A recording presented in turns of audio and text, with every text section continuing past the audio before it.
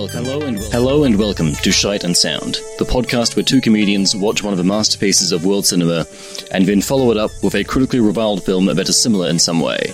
Maybe they share themes, plot, actors or director. We want to see if counterpointing these two films can bring out some new information or insights. On this episode, we're abandoning our usual format, and instead of watching something from the Sight and Sound list, we're watching Pink Floyd's The Wall, one of the legendary rock bands making a film adaptation of one of their legendary albums. And with that, we are watching Doug Walker's Nostalgia Critics The Wall, one of the legendary YouTube film reviewers and bad bosses making just the worst fucking thing. And for this episode, we are joined by comedian, podcaster, YouTuber Ben McGugan. Fuck you for making us do this, Ben.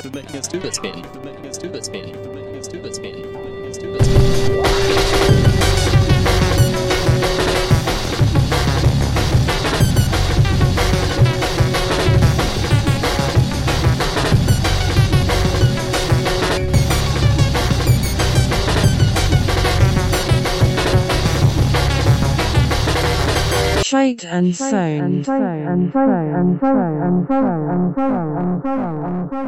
It's payback, baby.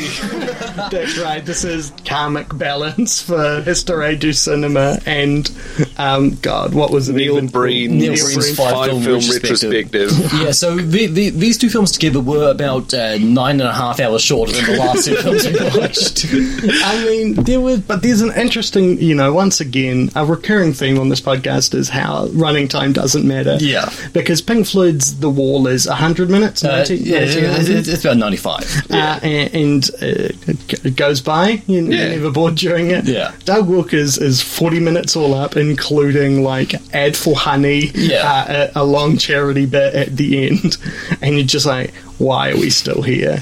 I'm swimming through molasses. It's a film where a lot of it is about how boring and long the wall is, and every second of it is boringer and longer than the wall.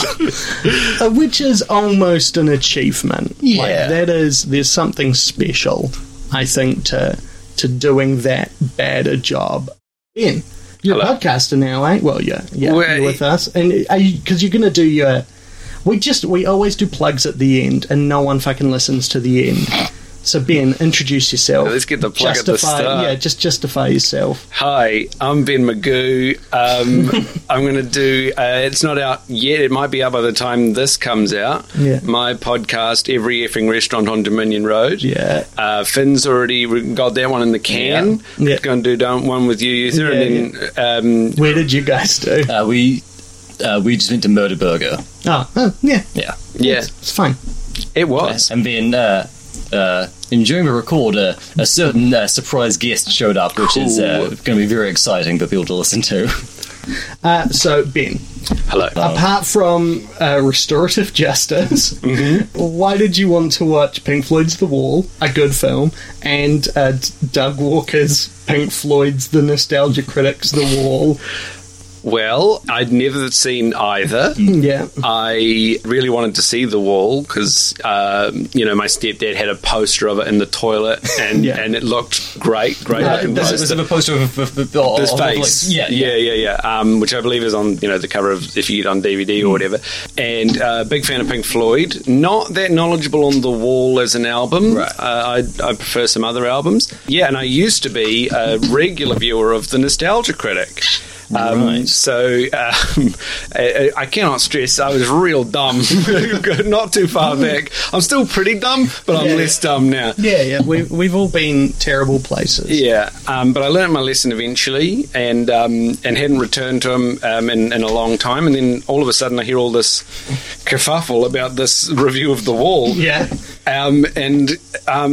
I had a great time with it. I thought this was a great double feature, to be honest. It helps that it is shorter than most. Like, every film I would recommend people watch from this year, the two films I'm like, every human should watch that have come out this year are Memoria and Drive My Car. Which are both very long art films. Both of which are maybe... in one case, a full hour shorter than these two together. Oh, wow. But they're both beautiful explorations of humanity. And one of them, you just got to be like, don't worry, the story starts after an hour, and the other one is like, do not try and think there is a story to this. Just check it out. It's mostly about Tilda Swinton just chilling. Yeah, which is like the second best thing a film could be about after Tilda Swinton playing... being a dance instructor. And an aged witch and an old man witness who riddled with guilt over not saving his wife. Saving Private Ryan. Yeah. People always forget that Tom Hanks in that is in fact Tilda Swinton doing an Eddie Murphy style bodysuit. I'd watch that. I'd watch the shit out of that. No, I would love to see Tilda Swinton's The Clumps. No, but just like, because obviously there's all this boring as shit discussion of the fact that in whatever like mince is coming out of the pink slime Star Wars machine right now is that they got Luke Skywalker back as a PlayStation 3 character. Yeah. No, a PlayStation 2 character. I saw a very angry tweet being like, it doesn't look like a PlayStation 2 character. It looks like a PlayStation 4 character. And it's like, you're right. Hyperbole. Unacceptable. I've got to be honest, I've been playing a lot of Jack 2 Renegade over the past week or so, and that game doesn't look good, but I would rather look at that than look at CGI deepfake Mark Hamill's face. Yeah, recently I've been revisiting the 3DS port of Metal Gear Solid 3 Snake Eater, which was made for the PlayStation 2, and that has like a nice consistent look to it in a way that the pink slime Star Wars doesn't. But like, there's this big thing of like, oh, should they have brought Luke Skywalker back? He's so digital. And then other people being like, the only thing I can come to is the idea of Luke Skywalker as an unalloyed hero. Yep. This is the happiest I've been since... who gives it, like, fucking one of the Ewok films. Caravan of Courage. It could have been the other one, The First Adventure. I don't know. I only know the name of Caravan of Courage. There are two. Anyway, no, but like, there's an easy solution to that. We don't need CGI. We just need Tilda Swinton. Like, Tilda Swinton. If you were like in the Book of Boba Fett, which I'll remind you is directed by Robert Rodriguez, Luke Skywalker appears and is played by Tilda Swinton, you'd be like, looks like I'm getting Disney Plus, right? You'd be like, yeah, fuck. If it was a Star Wars TV show with both Werner Herzog and Tilda Swinton, I'll be like, sure, you got me back, Kathleen. Yeah, I am very, like, I'm obviously aware culturally of Pink Floyd, and I've heard the songs, but I've never gone, I don't think I've ever listened to a whole album. The thing I probably think about the most is the naked women with the album covers on the back. Yep. Yeah, there's some bums on there, huh? Yeah. I do believe that's like a formative sexual experience for people who went to record stores when they were 7 through 12 in the 90s. My main memory of Pink Floyd is a story my dad would tell me when I was a kid, which was he went and bought the album Dark Side of the Moon on the day that it came out, just because it had the song Money, which he had heard on the radio and liked. I mean, he brought it home, and it turned out that was the only song on the album he enjoyed. And then that day, he accidentally scratched the record and ruined the song Money. and so he could listen to any song on the album except for the only one he enjoyed. I believe he still has that record. That seems like something that would happen in the film The Wall. Yeah. Right? But you're a fan, you'd call yourself. What's that journey? What do you see in Pink Floyd? That sounds like justify yourself. No, they're empirically good. Music good. Yeah. I listen with my ears. Yeah. No, it's my dad was really into it. My stepdad was really into it. I obsessed about it's a classic stepdad band. Yeah, it's a stepdad band. And the album Animals I got really obsessed with. Yeah, I think the music good. Dogs of War was like one that my dad always played for some reason, just the song Dogs of War. I don't know why, just grew up with it a lot. I mean, how old is your dad? Well, he's dead. But okay, how... He would be 69.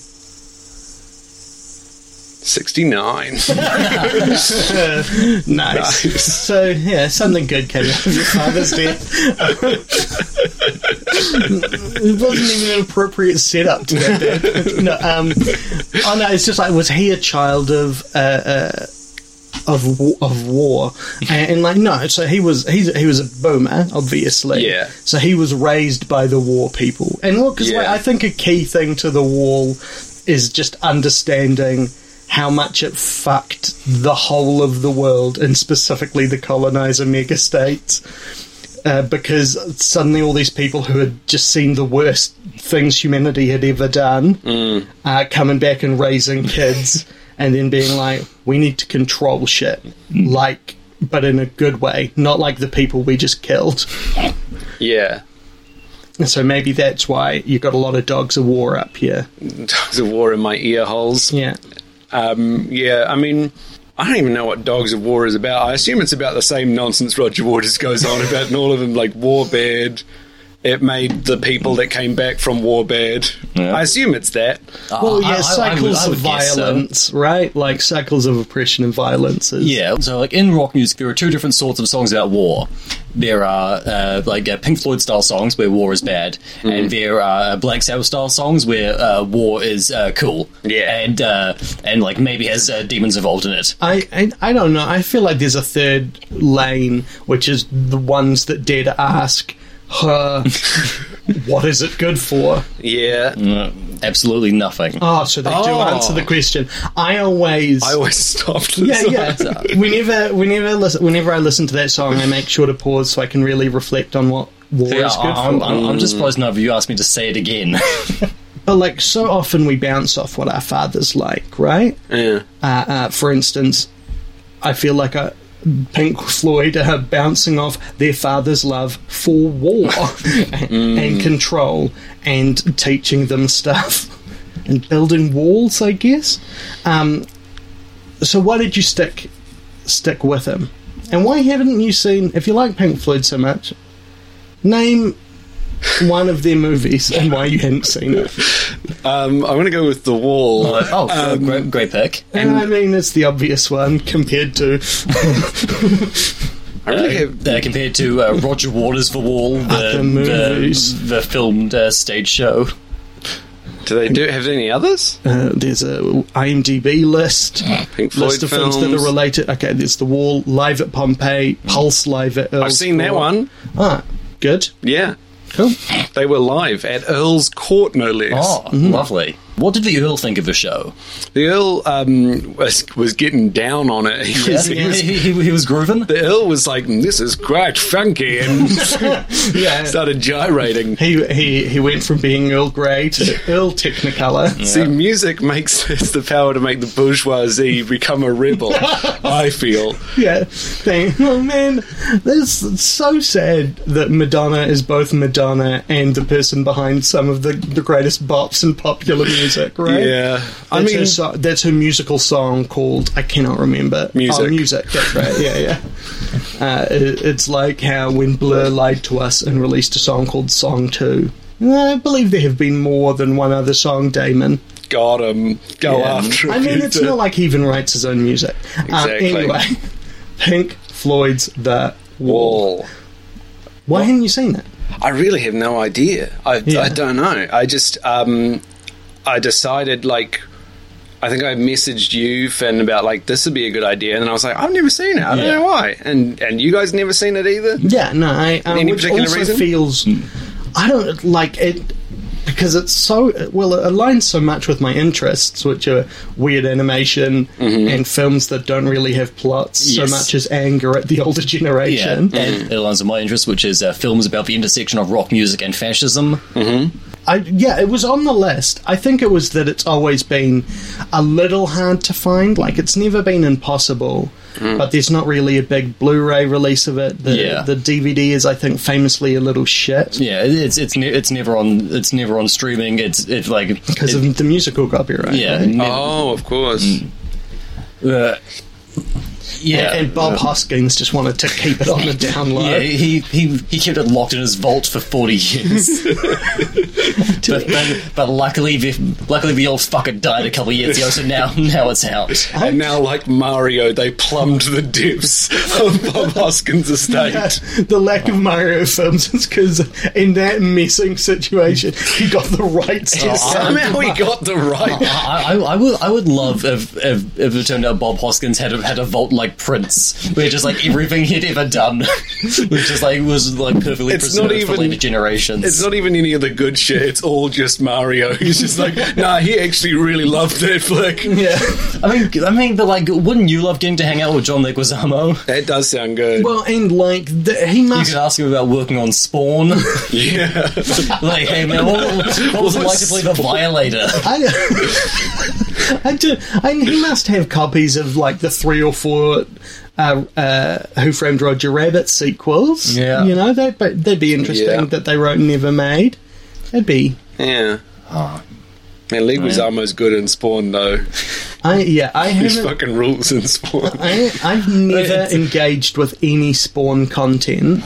Which is someone who likes bad things, self-harm, comic books, and films with African-American leads is a real problem of mine. The film's really not very good. But, like, it's got Michael J. White in it. Michael J. White's in it. Like, you got a lot of Leguizamo. Yeah. And, like, fans of... Who's the bad guy?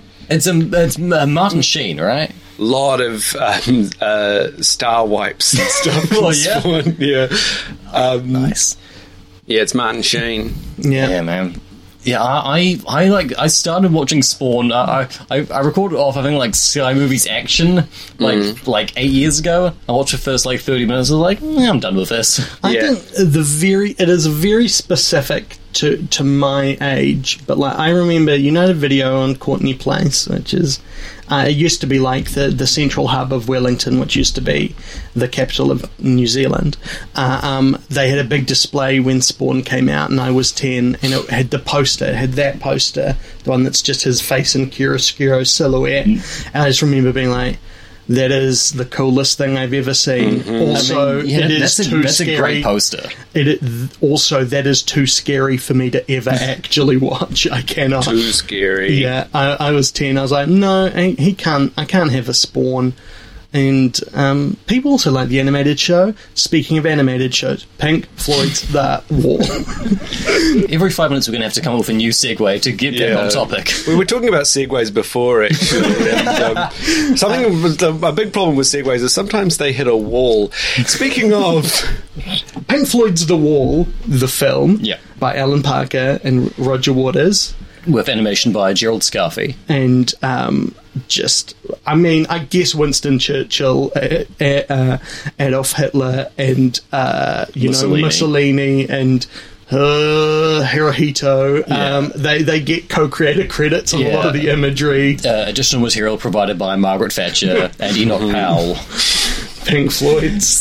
What did you guys think of Pink Floyd's The Wall? I think it's really good. Yeah. It is as good as I thought it would be, and a little better even, because it is like, even beyond like the really interesting, trenchant, and I think contemporary things it says politically. Yeah.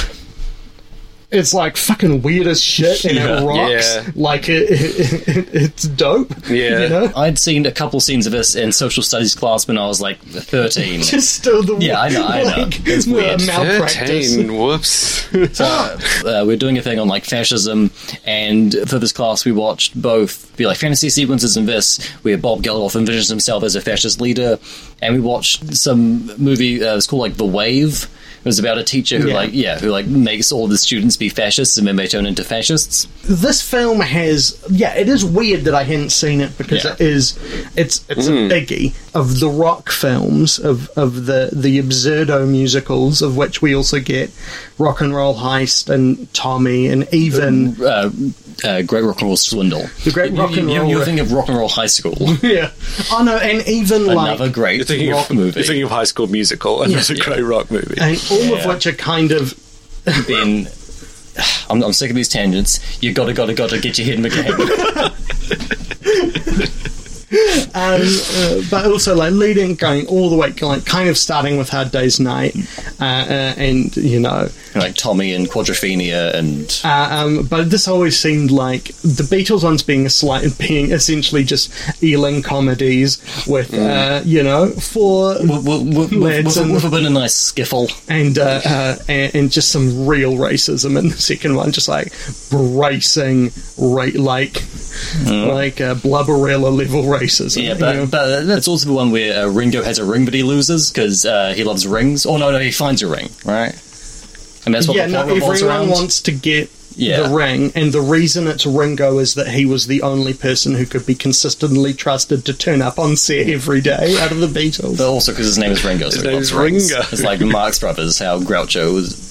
Grouchy and Harpo. Oh, he did play a harp. He did play the harp, yeah. And Gummo was from that film. He had all his teeth punched out. And Zeppo was a later. Yeah. And have we missed one? Chico was just a racist stereotype. Yeah. Mamma Mia. Mamma Mia.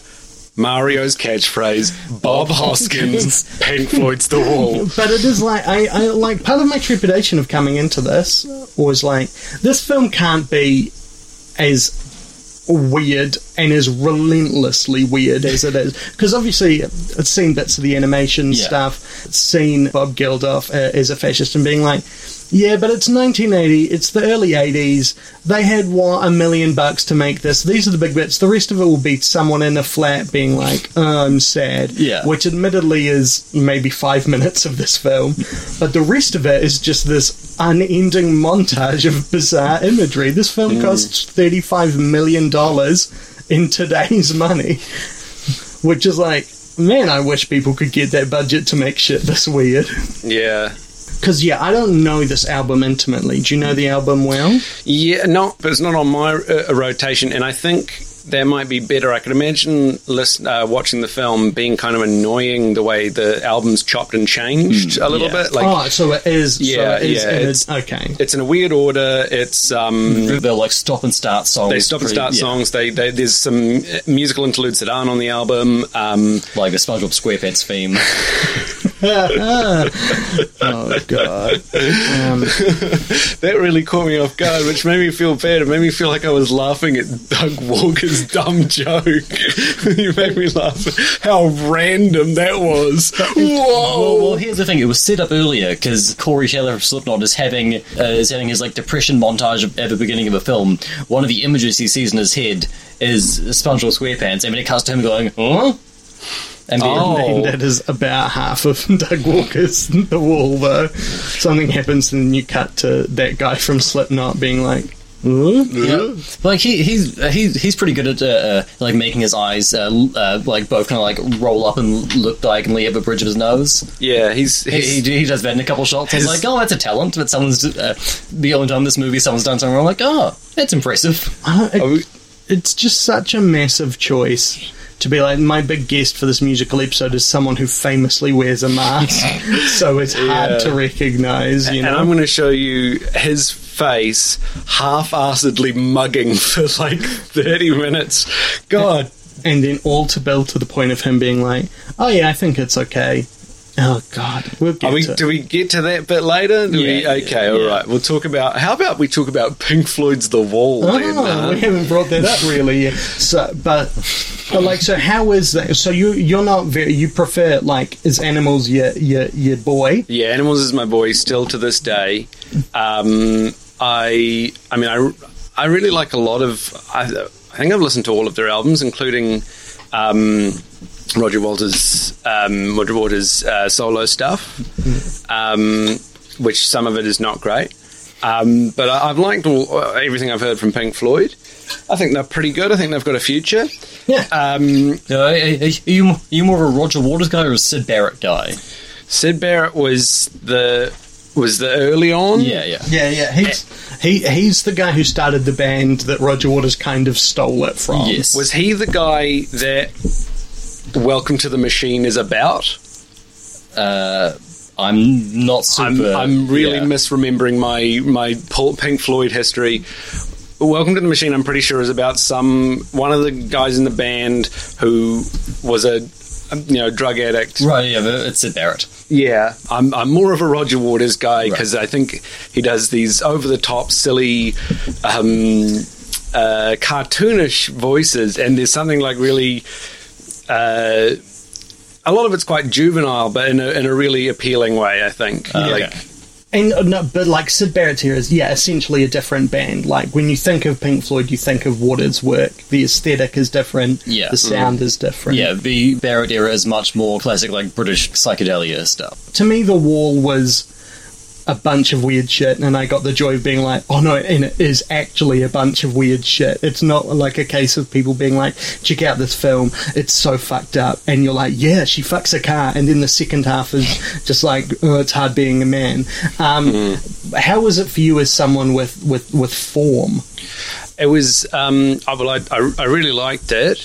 I think the most shocking thing to me was that it never occurred to me that the song Comfortably Numb is not a comforting song, and I didn't realise that until it was accompanied with the visuals that were really of him like getting scarification and then like some kind of weird pus thing forming over his body, and then that being a cocoon that he came out and was a fascist. And I was like, oh yeah, the idea of being comfortably numb, that's bad. And he's talking about having a fever, and then the guitar solo at the end is like really melancholic and stuff. I was like, yeah, of course this isn't a happy song. What the fuck was I talking about? Oh yeah, and like that like souply comes out of it at the end of the song. It's like I rewatched RoboCop last night. You know, there's that scene where the guy drives into a vat of toxic waste, and he comes out of a car and he's just like melting. He's just this like blob, like he's just like dripping blob monster. Yeah. And then in this movie, Bob Geldof is in a suit that looks almost exactly the same as that. Yeah. I mean, he emerges as like a slicked back hair, like black suited fascist who goes on to do a concert about how good fascism is. Do you think, right, this was the only part that I was kind of unsure about, because the film is not subtle. I think it's kind of a war thing. Anyway, okay. I don't know where you're getting that from in this film. This starts with like a 5-minute war scene, and the like, and it includes a song for line, and that's how the High Commander took my daddy from me. Pink Floyd, the main character in this, and by extension Roger Waters, I assume. I mean, it is. It's a little bit semi-autobiographical. You get the vibe that this story about a very successful musician having emotional trouble. Yeah, it might come from somewhere. That his guilt is it based, as someone who's interested in the intersectionality of rock music and fascism, is it based in like you cannot participate in a society like that and not be a poster child for fascism if you're someone in a high level of prestige, like a rock star? Is that what it's going for? So I think that stuff is, there's a lot of it that is about like this sort of feeling of like being being famous and kind of like being a role model and like having that sort of platform and like what it means to get on a stage and give your opinions. And like how that can like warp you and be like dangers that are inherent in being a public and beloved personality. And that is combined with growing up in post-war England and ideas of like, oh, like all these people like died for freedom, that we live in this incredibly repressed and violent society, and like how that repression of that violence causes people to become fascists, which was a real like massive and growing problem in the UK at this time. They were like massive like neo-Nazi movements, and like they were gaining just like increasingly real, tangible political power. But my reading is slightly different, which is that I think Comfortably Numb, coming as it, because it is like the shape of the film is like, so there was a war, and there's this guy, he's so sad. His dad was in the war, and it stole his dad from him, and he's sad about that. And the world's going a bit fashy again, and that makes him so sad. But then his girlfriend cheats on him, so he becomes a fascist. Right, yeah. And for me, what that is about, that's so broad. Kind of the plot. That has happened to people. Oh, yeah. We're like, my girlfriend cheated on me. I guess all the women have to go into camps now. Yeah. And I think that I think what it is about is how close we are to fascism at all times, and how easy it is for even kind of like the best people, because he's like, yeah, Pink is the author insert character, and he is making this narrative about like, if I had a bad enough day, I'd be Hitler. I would be in front of crossed hammers, yelling, get those queers up here, like. But yeah, so we have this whole like how close we are all to fascism, and I think that's what Hey Teacher, Leave Those Kids Alone is about, and that's what the wall is, how close we all are to building the wall, and like how the like goddammit, like the conformity as opposed to the education of school, it is such a push in that direction, and luckily we don't have many modern reminders of how close we are to fascism. But okay, so it is hard to really talk through this film from beginning to end. Yeah. So what is everyone's favourite, just most weirdest bit of this? I mean, like, my favourite bit is the concert. I think that scene is incredible, and the, like, sequence following that where his audience, who are now skinhead fascist goons, go out into the streets and commit acts of racial hatred. That scene is still, like, so fucking chilling and so powerful. Bob Geldof's really good at that scene in particular. Yeah. Like, man, that's... But he's good through, like... He's good throughout, but, like, when he, goes full fascist, it's... Yeah, in most of the movie, he is, like, so, like, he's, like... It's so, like, muted, he's playing everything, like, really internal, and that scene, he's like, I'm turning on the, like, charisma, and I'm like, and, like, he's, like, moving around all, like, kind of weird, and he just goes for it in a much bigger way than in the rest of the film, and, yeah, it's, like, it's such a fucking, like, powerful, like, piece of performance. And then just, like, every bit of animation, I'm like, oh, yeah, I just want all movies to look like this. Yeah. Like, the animation is so incredible. The bit that was obviously depicting the Blitz, when that bird first transforms into the warplane, and it's accompanied by that music, was just like, holy shit, this rules. Yeah. And then it, like, rakes the land, and, oh, man, awesome. Yeah, one of the things that Doug Walker's the Nostalgia Critics for Wall really takes this movie to task for is being too heavy-handed. And which is a real pot calling the I guess sun black situation. It does it in a really dumb way where it says its message is too heavy-handed while also getting the message wrong, which is like a major unforced error. You didn't have to do it to yourself. It's such a big swing and miss. Yeah, and it's like it's like when you first hear "Hey teachers, leave those kids alone" or "Comfortably Numb," or you know, all in all, it's just another brick in the wall, and that fascist imagery. You are like, it is easy to have your first thought being, you're just talking about how school is boring and that it's a bit but it's not going beyond that is the problem, right? Yeah. But yeah, no, like the fear of that concert is so palpable, and it feels so strange to have something so narratively jarring in something that is already so narratively jarring. What bit do you like? I think it might be that all of it. Yeah, it might be that that bird. When you first see the bird turn into the warplane, as a single like frame of the film, like it was just like really incredible. But I think the sequence of the when he overdoses and then they prop him back up, and then this slow transformation into that. Yeah. I love a transformation sequence. Love me a werewolf movie with a good transformation sequence. Okay. Have you ever seen The Howling? Yeah, hell yeah. Oh, the fucking werewolf transformations of The Howling are some of the most beautiful things I've ever seen in my life. It's so good, dude. Yeah. Harry Potter and the Prisoner of Azkaban. Actually, not bad, though. Yeah, no, that is like I mean, when you for a kids' film, that would, I do enjoy the werewolf in that movie. Just looks real fucking gross. Yeah, it's real ratty and lanky and weird. Because they couldn't go scary because it's for kids, so they just had to be like, we'll just cast David Thewlis and then cast David Thewlis from Naked to be him as a werewolf. Cthulhu. I've never said that man's name correctly. Like you always had an extra L at the beginning. Yeah. Yeah, you always call him Fluless. No, but I don't care. I don't care. That's just because he's so healthy. Look, He's Fluless. I have no skin in the game of people pronouncing each other's names correctly. But yes, the animation was directed by Gerald Scarfe. Yeah.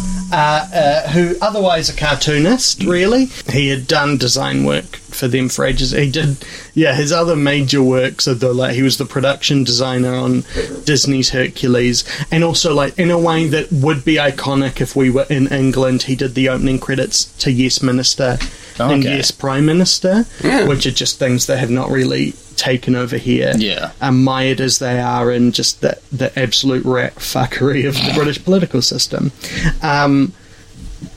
But those, that is what I think will stick with me for the longest. And my favourite bit is the time you see the wall being built, and this wall is kind of racing as an animate being across a landscape, smashes through a church. Yeah, in the foreground, there's that writhing sea of faceless children. And then the walls are spreading out around the screen. Yeah, and it is I don't know. Yeah, it's not a subtle film. No. But the things it's not being subtle about are much more complicated than Doug Walker or most people think they are. Yeah, of all the problems with Doug Walker's British Nostalgia Critics for Wall, which is something we could describe as all problems, right? One of the really big things is that he cannot seem to imagine a film being about more than one thing.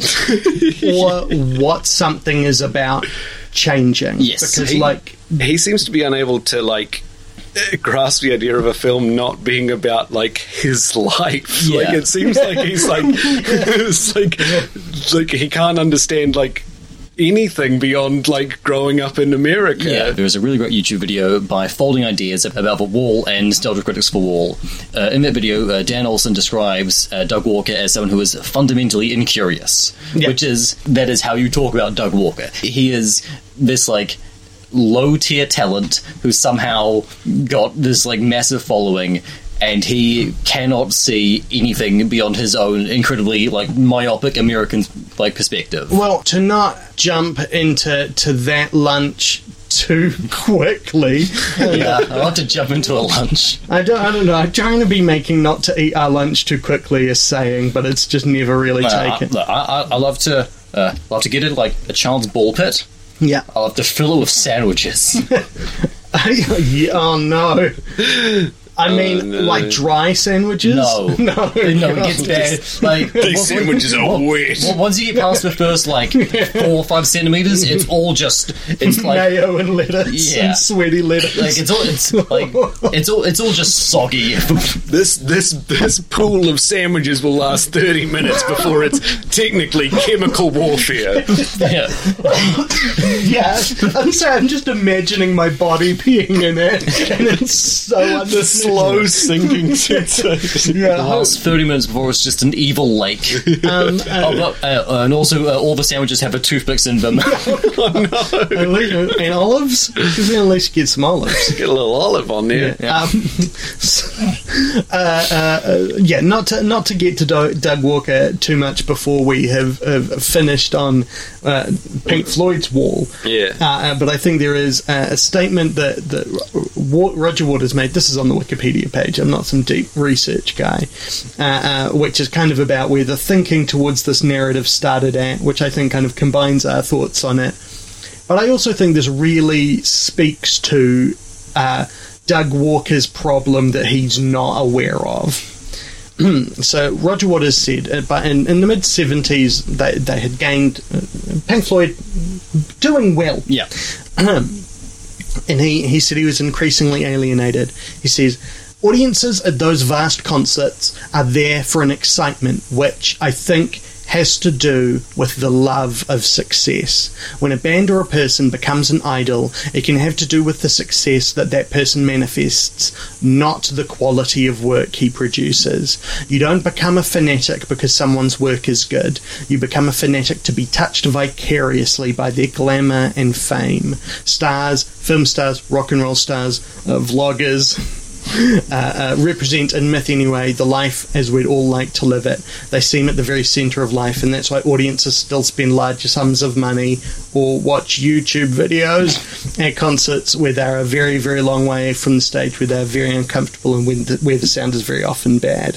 And it is like, I can see how that becomes the Wall, and I can also see how Doug Walker not being aware of that happening to him results in just horrific pain and violence. But it is this, how constantly it kind of tumbles, this film, through its associations and letting those ideas change, because obviously it's this massive narrative of change, of Pink going from being a grieving boy to a fascist, as a grieving country turns fascist around him.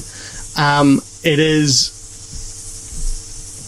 Yeah, it's so startling to see people look at this film and be like, actually, it's only about one thing. When it is like, all of fucking Gerald Scarfe's animations are things transforming. The bird becoming a warplane. These landscapes that start kind of as flesh and end up as buildings. And like, it's such an unstatic film. Or like a flower vagina becoming a monster vagina. I mean, talk us through that. Describe it.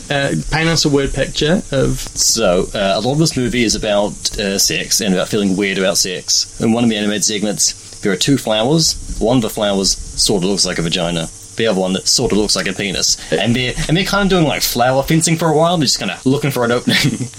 And then...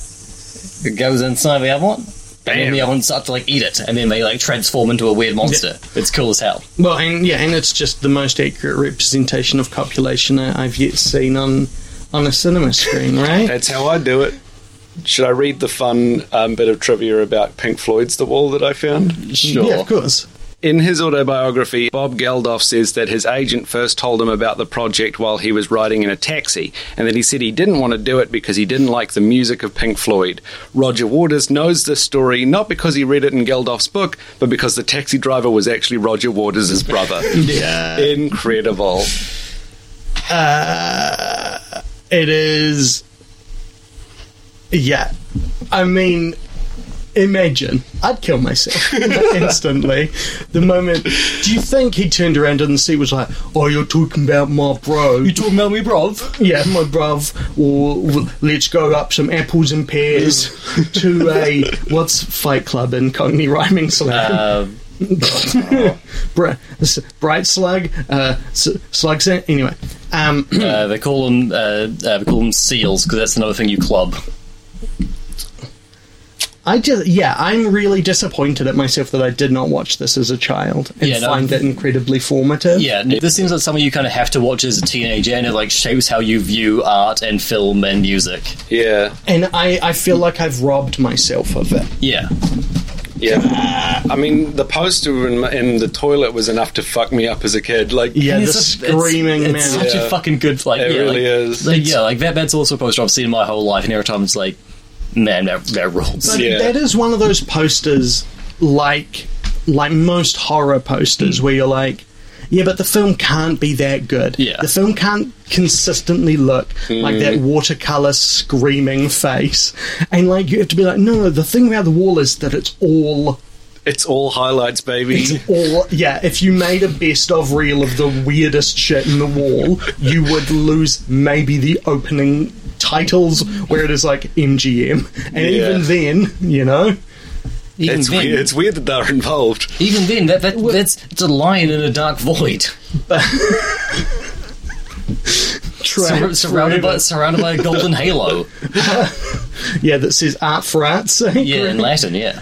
The key thing that interests me about The Wall as like an artistic unit is that it feels so complete as well, even though it is coming from all these incredibly different voices.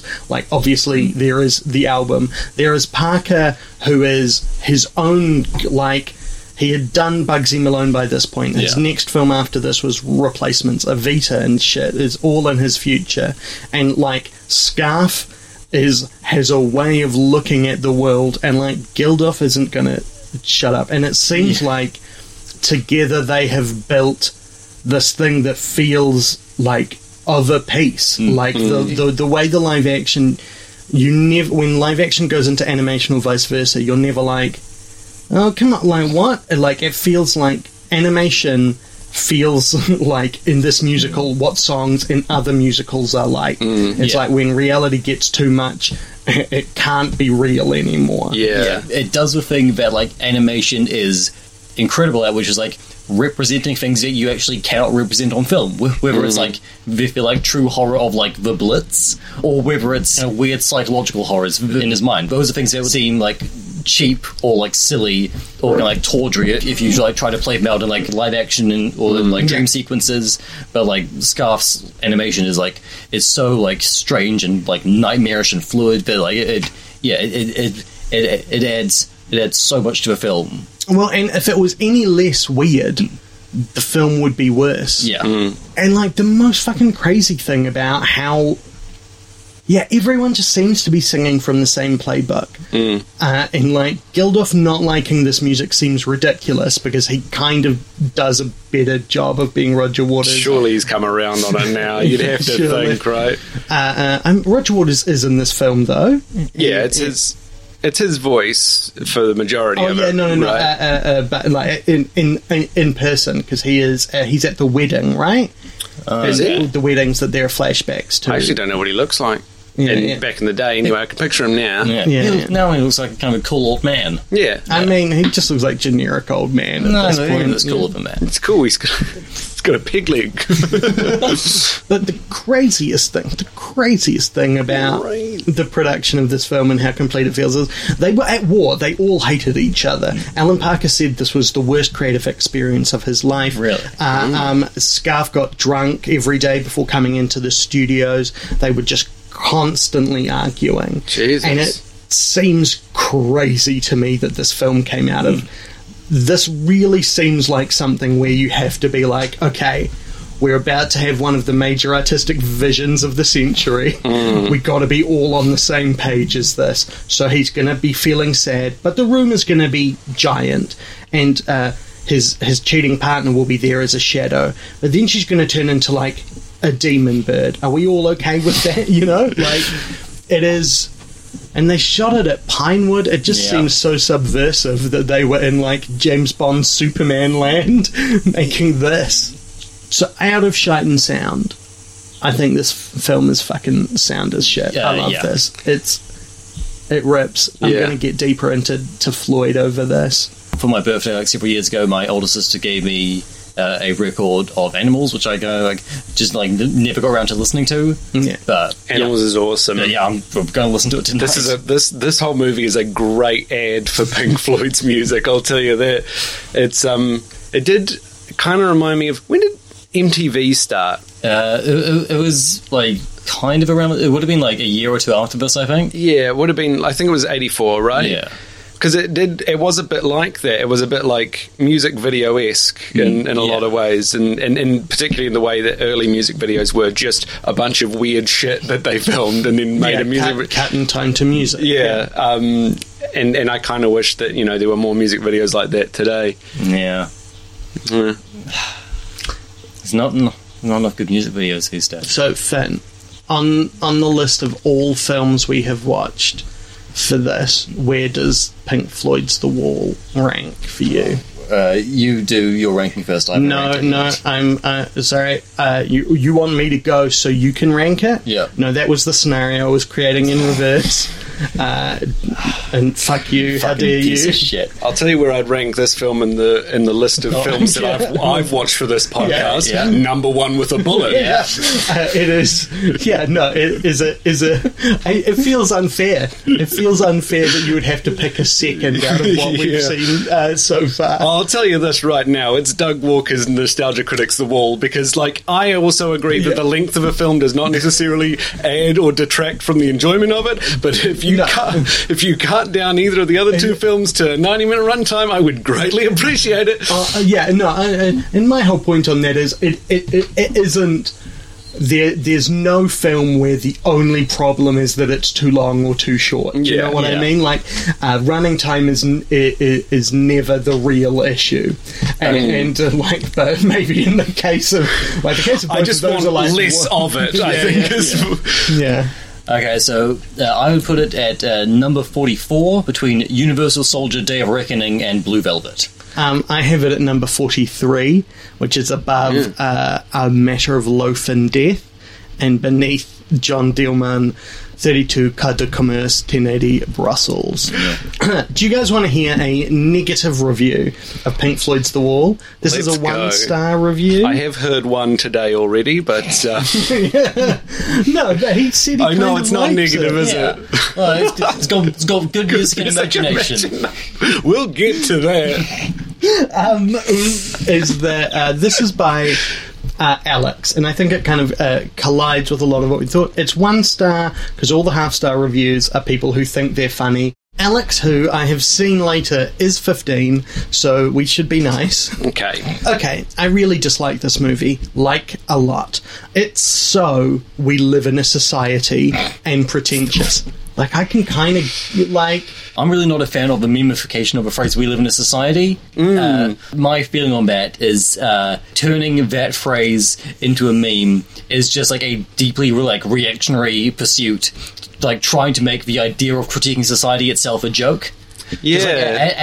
As societies all over the world are just getting more and more right-wing, more and more extreme, just making the idea of saying, no, I think we should talk about the society we live in and how it is structured. Like, turning that into a joke is just a way to protect and entrench right-wing power structures, and it always annoys me. Just hearing it now from poor Alex here, it does strike me as that sort of dismissive attitude you have for English when you're in English class in high school and you're like, oh, everything's a metaphor, okay, whatever, shut up, it's about war. Yeah.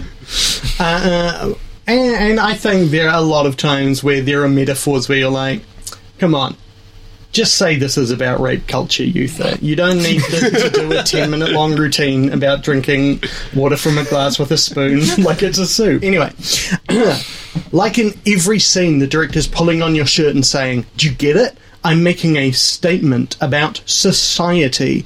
It would be so much more watchable if it took itself less seriously. I don't disagree with that. I think this film falls under it would be a masterpiece if it had jokes. Or more jokes. I just think that almost every film needs jokes. It's one of Youtha's rules that every film needs jokes. You only need one, but a good joke. Yeah, but a film can't be a masterpiece unless it has at least one joke in it. And I mean, Showa is an exception to that. I was like, is Brighter Summer Day? But no, that has some gags. Because all the guys in Brighter Summer Day have great names. It would be so much took itself less seriously and didn't include random meaningless scenes that are usually at the expense of women and serve no purpose except making you uncomfortable.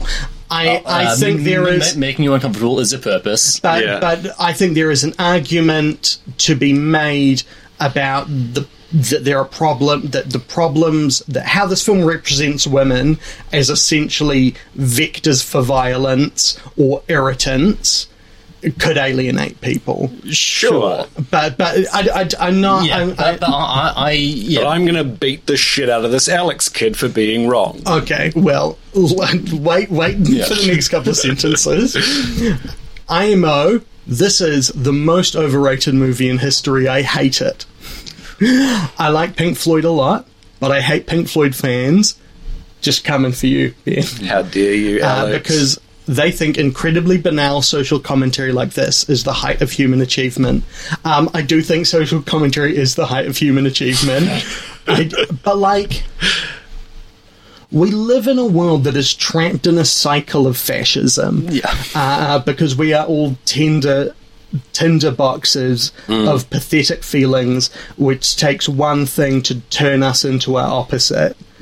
And, like, making a whole film about that also has some of the best music ever and looks dope. I don't think that's banal. No. Yeah. And then can we have $25 million to make a film that is just, like, fucked? Yeah, and, like, is maybe not misogynistic, but, like, is, like, concerned with misogyny and, like, uses a lot of misogynistic imagery. Yeah.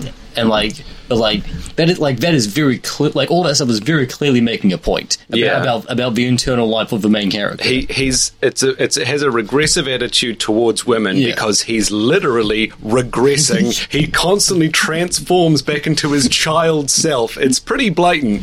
Oh yeah, and I just believe that there are ways of doing that.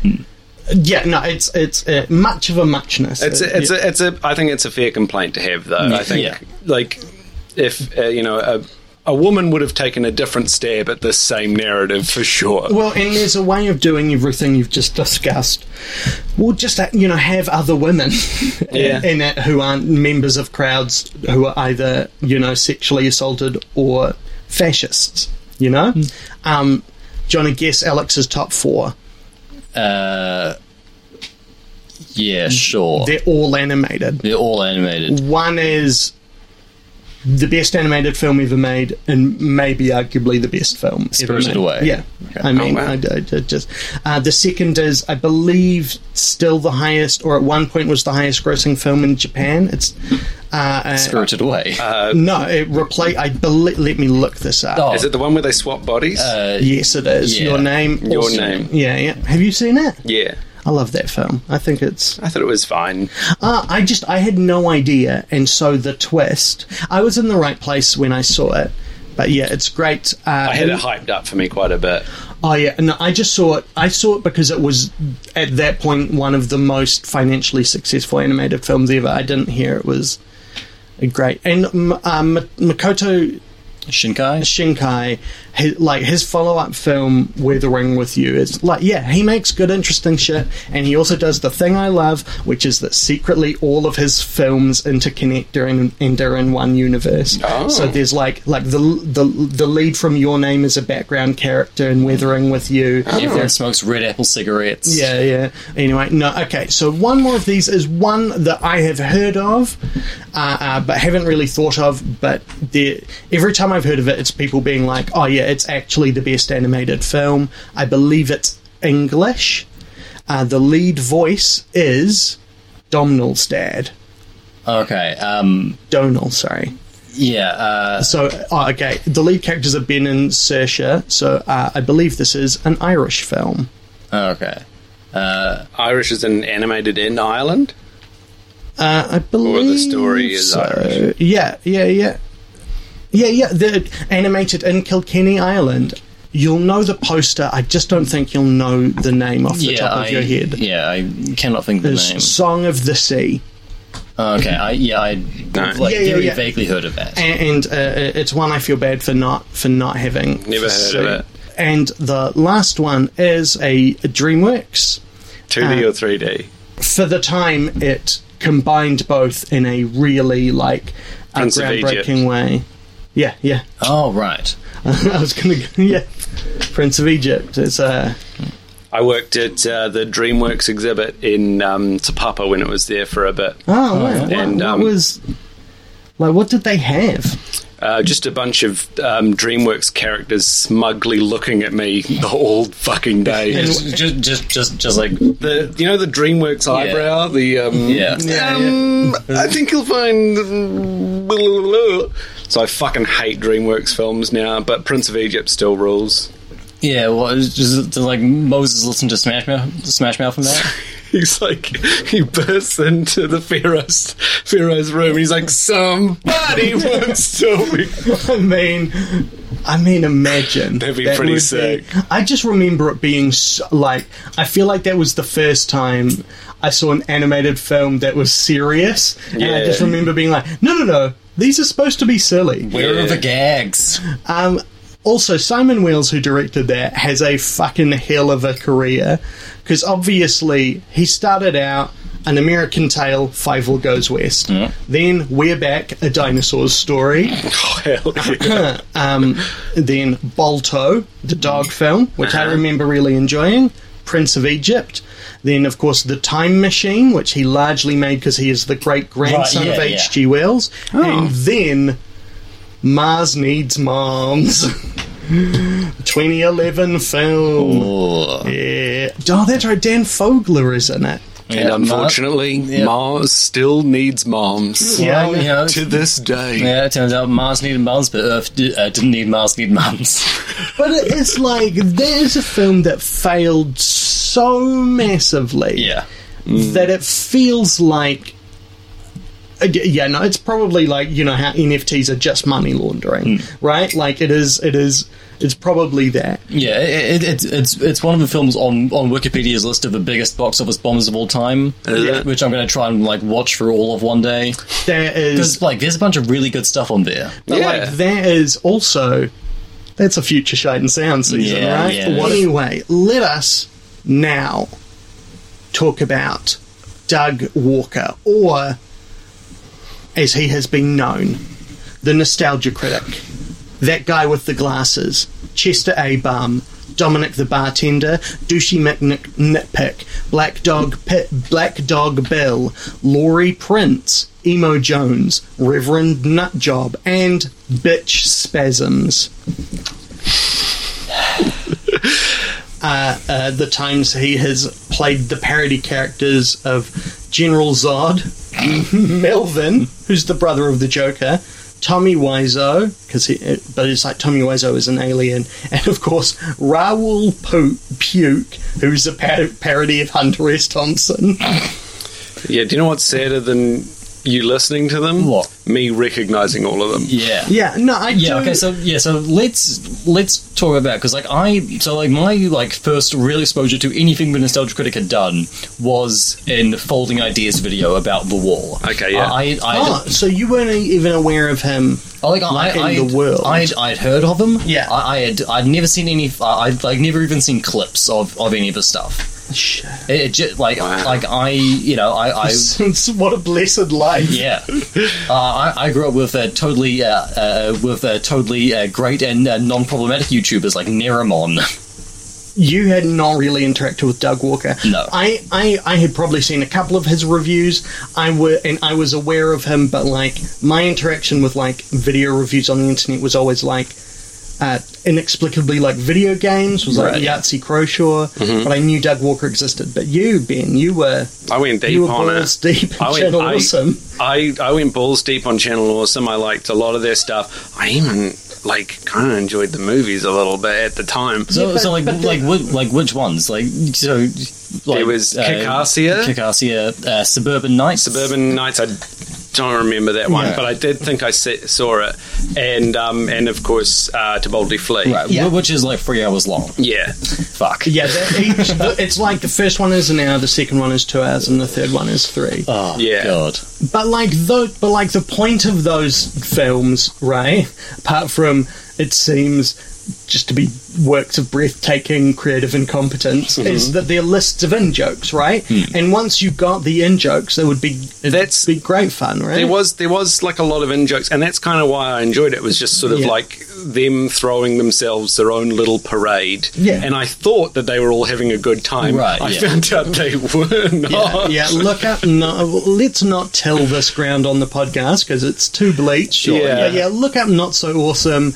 If it seems like we are too harsh on Doug Walker in this, know that it's not because we're soulless or without empathy, but it's just because he seems like he's a real cunt. Yeah. He just seems like a real fucker. The Nostalgia Critic is written by Doug and his brother Rob. Yeah. And Doug and Rob, I also watched they do like non-character styled reviews on the channel as well. So it's just both of them sitting in front of a camera giving their thoughts. Yeah. And from that, this is obviously Doug Walker's The Nostalgia Critics The Wall has been discussed by people closer to Doug Walker, but you know how like this thing that we watched was like really dumb. Yeah. But it was also, a lot of it like felt quite mean-spirited. Yeah. That part of it, from my, psychological eval, I think is more Rob. Okay. And from what I understand, he's the meaner and the nastier of the two. Yeah. But I don't know. Well, yeah, it seems always like my impression of the Nostalgia Critic, and I don't know enough to separate Rob and Doug. I got really excited you were going to do an actual impression of him for a second. No, how could you? Like, what is the impression? It's just yelling, right? Like, he is. That's what people like turn to with like the Nostalgia Critic, and like what puts them off about it. But as someone who watched it for a long time, the thing that got me was how fucking wishy-washy he was so many of the time. Like the phrase that I heard over and over and again was that eventually turned me off was like, well, yes and no. And I was just like, fuck up, mate. Your job is to have opinions. Yeah. Well, and like the history of him is that he has just been superseded by people who are actually willing to have opinions. Yeah. And like the reason Doug Walker is like inexplicably still producing work, but so clearly a dimmed light from his power. Whereas to recite like Yahtzee Croshaw is still going strong is because he's still very funny and and also like luckily toning down the shit joke, the cruel joke, is because he is willing to be like, no, this is good and this is bad. Like he has a point of opinion. Whereas like, to me, my impression of the Nostalgia Critic was of someone who it was cinema sensing before cinema sensing, which is I am looking for things to be annoyed by, no matter their relevance, and then to just yell about them on camera so people laugh. You know, there was like one older clip of like Doug Starr commentary, which is he shows the clip from like Batman Forever where he has a bat credit card. Yeah. And then it cuts him going, a bat credit card. Yeah. They gave him a bat credit card, and I'm like, obviously you're shouting, Greg. Like I can't tell if it's a positive or a negative reaction. Like I literally do not know what your thing is other than shouting. That clip's quite infamous because he's very negative on it. Right. Because he's like. He goes like, they had the balls, they had the temerity to give him a bad credit card. And then another reviewer on Channel Awesome, Linkara, who's much better, who does comic books. I genuinely really rate Linkara. And he does. He broke it down. It's like, no, like. Your gripe about the bat credit card being silly and cartoony is bad, but also doesn't make sense. It makes a lot of sense for Bruce Wayne to have a bat credit card that's non-traceable, like, and for it to be like stylized as everything else he does. Yeah, because he's fucking Batman, you dork. And like, I don't know, to get really into the weeds on that very specific thing, like. A lot of the criticism of Joel Schumacher's bad Batman film, Batman and Robin, not his good one, Batman Forever, which is good. And if you disagree, look, I saw that film when I was 7. I have not rewatched it since. I saw it when I was 7 as well. Yeah. And really liked it back then. Yeah. Saw it as an adult. No. Shut up. And like, even when I hear the stories about Tommy Lee Jones really bullying Jim Carrey on set. No, that's my favorite. Like that's my favorite story of all time. Is of like first time they met. Yeah, he's like, I cannot. Yeah, like Jim on one of the first days of filming, Jim Carrey goes up to Tommy Lee Jones and it's like, oh hi, I'm so excited to meet you. I'm such a huge fan of your work. It's so great to be working with you. And Tommy Lee Jones kind of just like pulls him and is like, I cannot sanction your buffoonery. Yeah. And then just like every day would just tell me he like hated him. But and like apparently a really like not fun way. Yeah. But like is Gene Hackman bullying Wes Anderson on the set of Royal Tenenbaums. I feel like Gene Hackman is one of those people where him being a monster is the source of him being good, and we need to unpack all, anyway, you get what I'm getting to. Yeah, to go real team on that bad credit card thing, the criticism of Joel Schumacher's Batman films is people thinking they are talking about the bits of it that are bad, like the plotting, some of the performances, a lot of it. But what they are really attacking is the fact that they are camp and made by an out and flamboyant gay man. And, like, Batman has always been camp. Yeah. Like, it is not, like, being like, it's impossible for Batman to have a bat credit card. Beyond Linkara is incredible. It's just like, but he has like Batmite. Have you seen like Adam West? He used to have a bat shark repellent. Yeah, and like that's equally Batman as everything else. And as much as we are in the darkening of Batman until in 20 years, Finn Wolfhard is going to be gouging out the eyes of the Joker with knuckle dusters made from his mum's pearls. Yeah. Like, it's okay for him to be fun. Yeah. So, and it's made for children. Yeah. My problem with the Joel Schumacher Batmans is I just refuse to watch anything with Alicia Silverstone. Is that why you still haven't seen The Killing of a Sacred Deer? Yeah. Or Clueless? Or Clueless. I refuse to watch it. Those are two very good films. What did she do to you? I've watched Clueless and I've watched most of Killing of a Sacred Deer. Oh, yeah. Have you seen Killing of a Sacred Deer? Nah. I haven't got to the part yet where you find out if he kills the sacred deer or not, but looks like he's going to do it. I've got like 40 minutes left. Look, I got to tell you, it's a death of a salesman, not a John dies at the end situation. The title, it's a this film is unrated as opposed to the Never-Ending Story situation where the title is correct. That film was unrated? Yes, because it contains sex. That's right. It's a good film about American censorship. Check it out.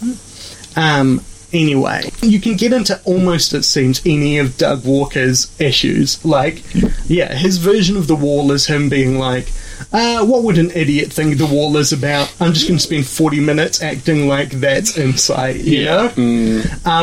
But it just, he's fundamentally incurious, but also like, what appealed to you? Because the thing I'm trying to get to is, I just have never got it. He's one of those people where PewDiePie I don't like, but when you see his content, you're like, oh, I understand why there is a group of people to whom this is the funniest shit in the world. Doug Walker, I'm just like, you know? He had some genuinely good jokes in some of the videos I saw.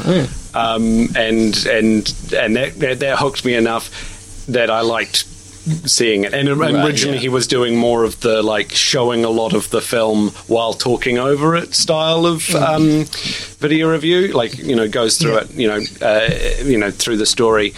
And that was a good way of getting a sense of a bad film, and I like bad films. That makes sense, and I guess like part of my ill opinion is the fact that it seems like a real bad boss, and that all of his content I've seen is people being like, fucking check out this douchebag, this diddle. Well, and now having seen his Wall, which is like a work of both breathtaking arrogance and incompetence in a way, and it's still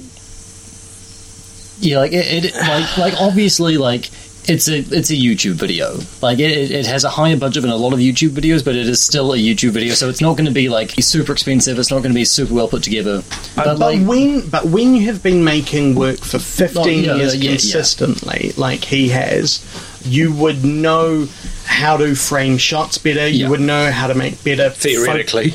You would it was one of the wide shots with a big group of people in it, where they have just gone a little too wide on the lens, so it looks unintentionally uncanny, where I was like, you have been doing this for 15 years. You would understand that in this scenario, what you need to do is take one step backwards and zoom in a little so you don't have barrel distortion. You won't have that bit where it seems like the white balance is... It's just like genuinely...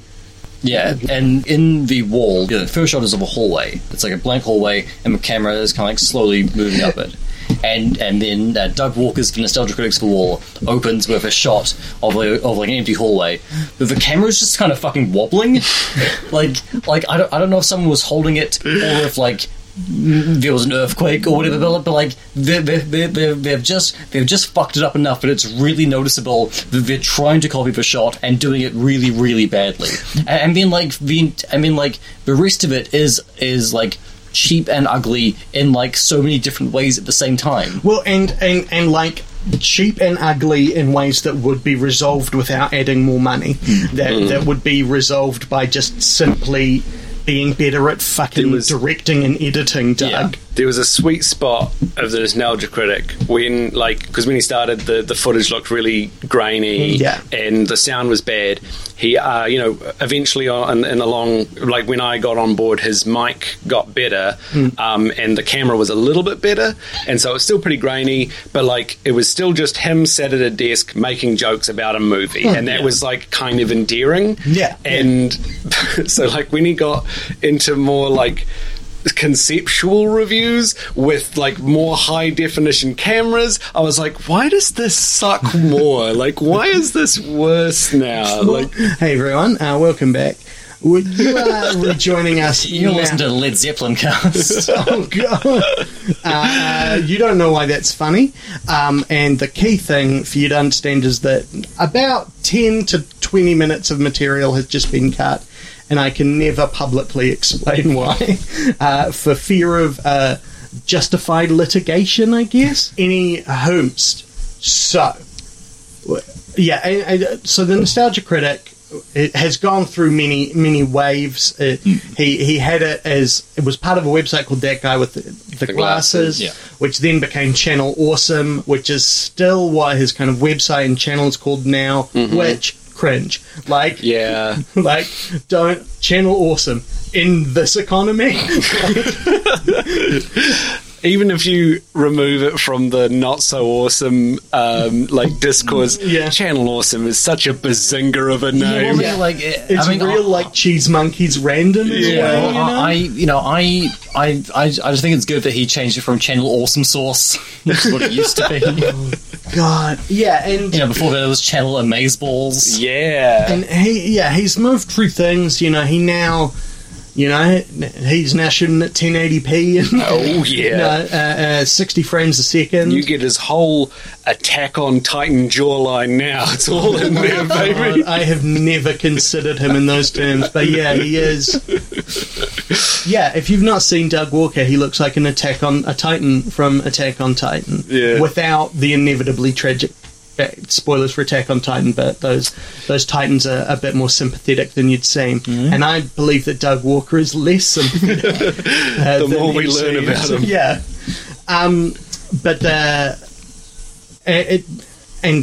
Channel Awesome became quite a big thing. There were many creators. It was a locus point for that kind of stuff in the time before, like, YouTube existed, but we weren't in full Internet 2.0. We're really there. There are 4 websites, and each of them send us a link to see one thing on another website and return. Probably the most prominent person to come out of Channel Awesome was Lindsay Ellis, or Todd in the Shadows, maybe. And Linkara is for the person who's kind of stayed closest to the same content. And just by doing the sweet as trick of like actually engaging in depth with what he's talking about and considering it and doing good shit. The one I like the most is a channel called Movie Nights, which is Alison Pregler, who was called Obscurus Looper when she was on Channel Awesome. And she does a show called Baywatching, where she goes through every episode of Baywatch and Baywatch Nights and does a commentary for it, and it's the funniest. Like a full episode commentary. No. So she cuts it up and she does voices for all of the characters. And it's the funniest thing on YouTube. That guy getting punched in the face and saying, oh fuck, I can't believe you've done this. Pretty it's up still there. right? Pretty up there. There's that Vine where they throw hamburger buns on someone and then say, look at the buns on that guy, and then there's a whip pan to the door where there's a police officer with a gun saying, it's the joke police, you're being too funny. I've not seen that one. That's a good one. It's a good Vine. Yeah. I'm sure there's a funny TikTok out there where, like, I don't know, some... Have you known that the recent TikTok scandal is that, like, this 18-year-old was like, I want to be an actor, because he was attractive, so he wants to be an actor. So I've applied to Juilliard, which has, you know, a 2% acceptance rate. Yeah. He did his audition, put up a TikTok about how he fucked up his audition, then put up a video about how he didn't get into Juilliard, and started a social media campaign which now means that all of Juilliard's content is full of teen girls being like, send this no-hope talent to Juilliard. And it's just like, why can we just... children need a separate internet. Like, we can't share it with them. It's unacceptable. But which side of the internet would Doug Walker be on? Both, maybe. Well, yeah, he would be a day walker. He's the Shazam of a grown man with a brain of a child. He exists on both internets. Oh, what a... Yeah, he's very much not the only way he's like Blade, in that I presume he fiddles his taxes at least a little. That's what people do in Chicago, right? Yeah. Oh, yeah, that's how we got Al Capone. Yeah. Oh, yeah. Got him for Was Texas. he? Yeah, he was Chicago because of Prohibition, right? Well, I know about Al Capone. What do you know about Al Capone? Big fan. And we're back. Once again, can't say why.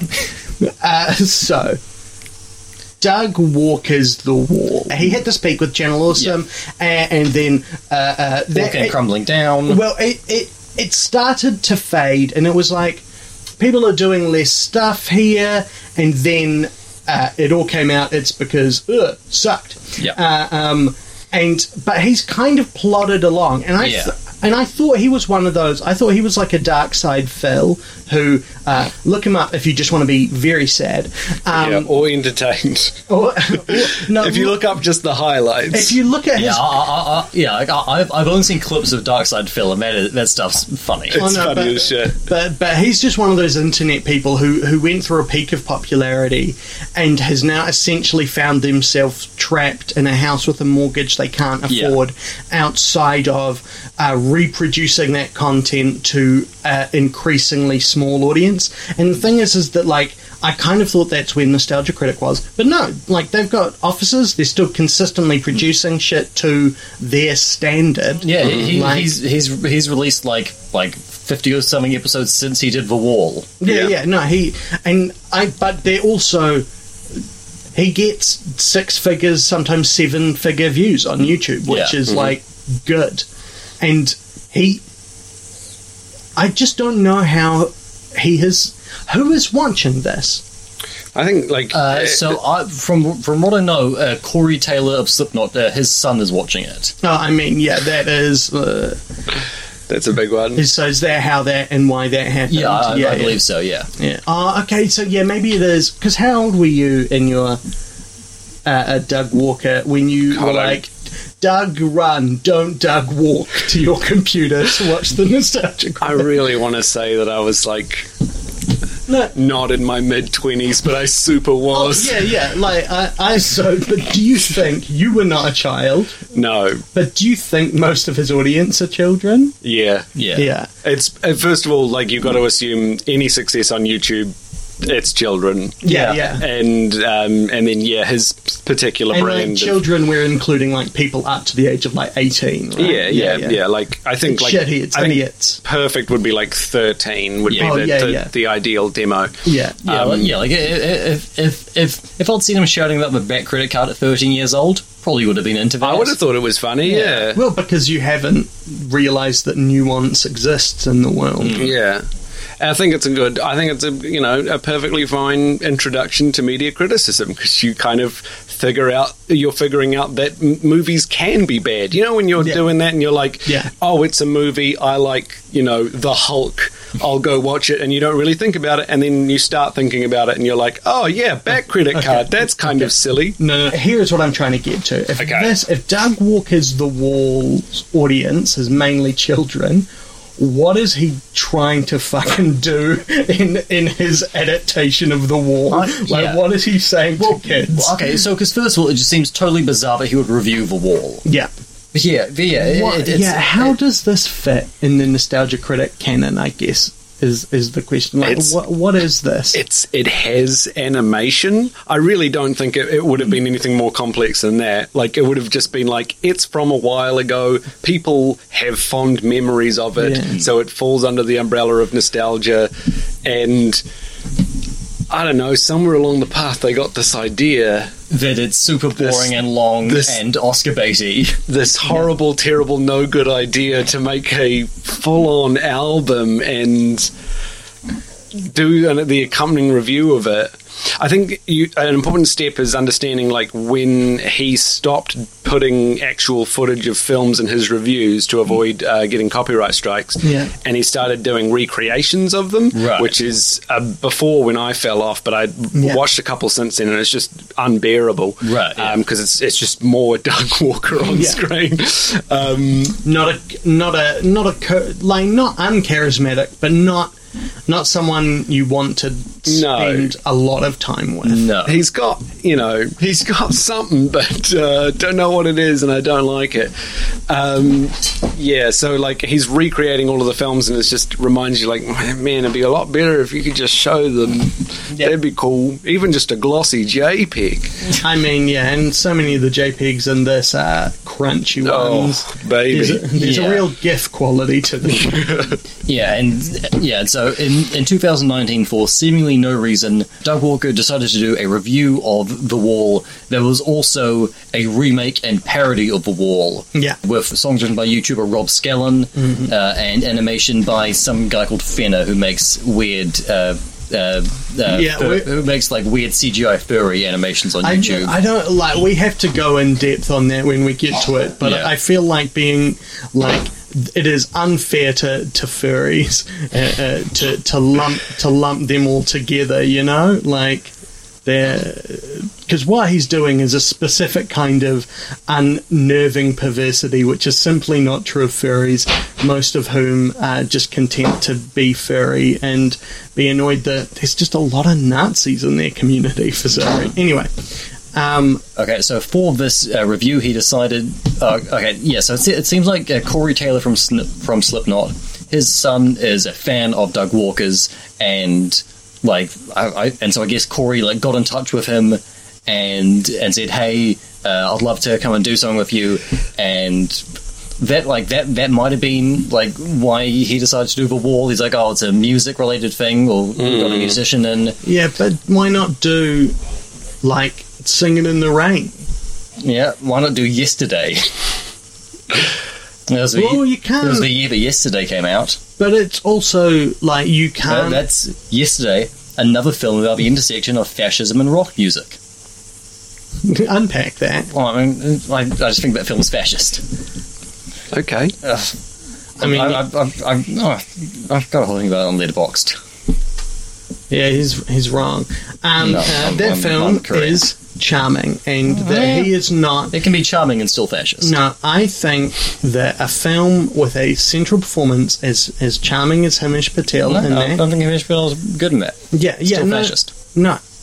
When that charming, and that film is so good, they cut Ana de Armas out of it.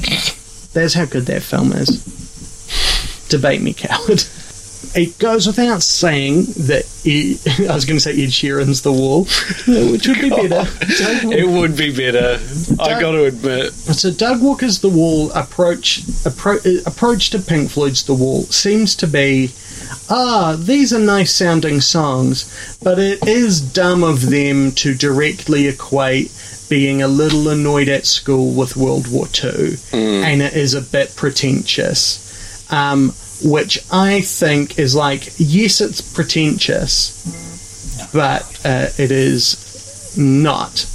And the problem there, even aside from the fact that it is generally artless, seemingly made without any thought to other humans viewing it, it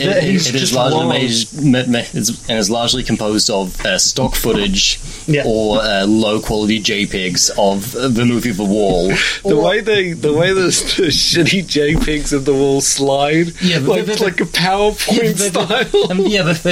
And like when we're showing the shitty JPEGs of The Wall, they do fucking like Ken Burns like zoom effects on them. I would bet money that they are using the Ken Burns effect in Final Cut. Yeah. Like, possibly on its default settings. Oh, defo. And it is, so it's not like it's bad. It's self-evidently bad. The singing is bad. The singing is excruciating, but also hard to pass. Yeah.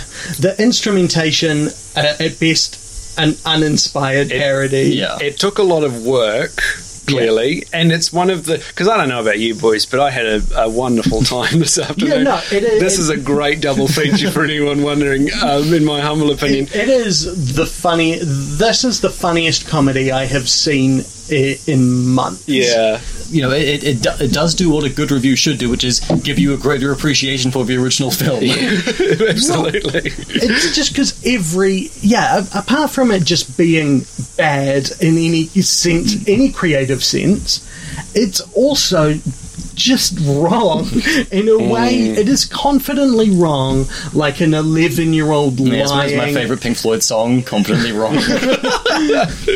I have become confidently wrong. Oh, should we do Shite and Sounds Doug Walker's The Wall?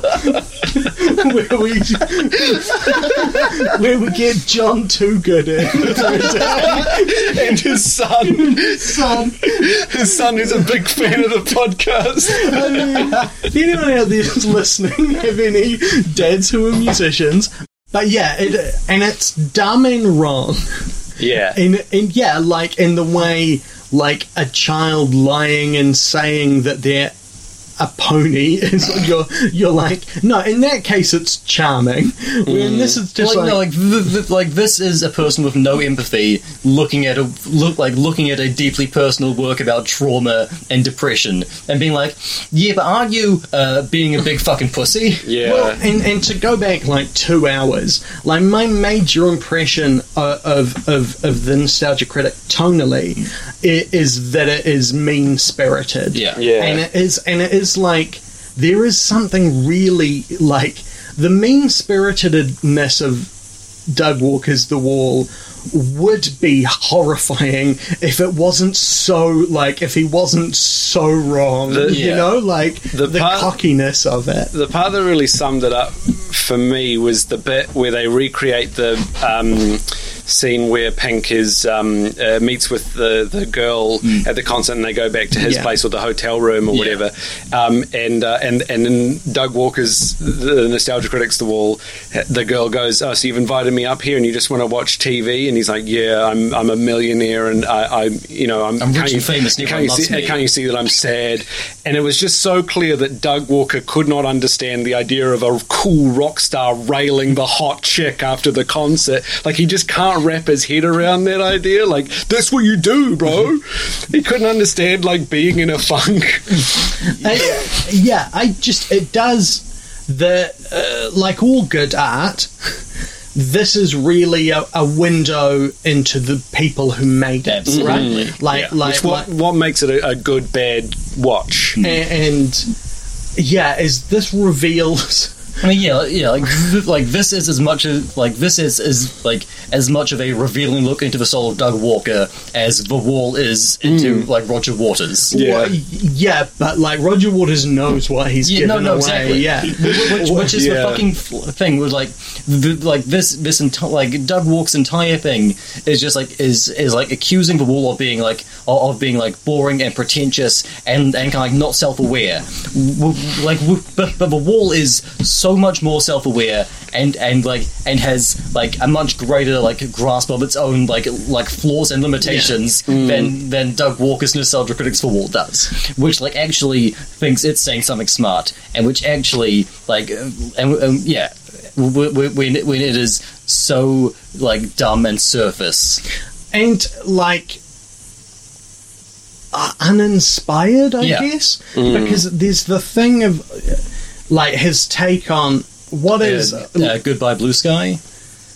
The one that turned into So Long Oscar Bates song. No, I was not. I mean, we can go through them, but it is that like his take on Another Brick in the Wall is that this is just being like people being like, I'm pandering to kids by saying school sucks, and it is just like you just this is a very specific account of like child abuse, and even then, like he's, it's Roger Waters talking specifically about his child life in the 40s and 50s in England, where it was mandatory to for the teachers to spank the kids pretty damn hard. But also like before that song in the movie, he once again regresses to a child. So it is like it is a petulant song, and it's meant to be, but it is still like there's truth in it. And Doug Walker's like, nah, you fucking stop being a baby.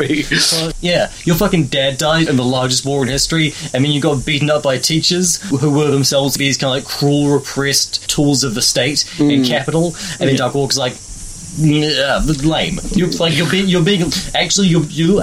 being lame and embarrassing right now. How do you miss the point of Another Brick in the Wall? It's like it's there. It's like, well, I think it comes down to something as simple as him not understanding the nuance, in that it's saying.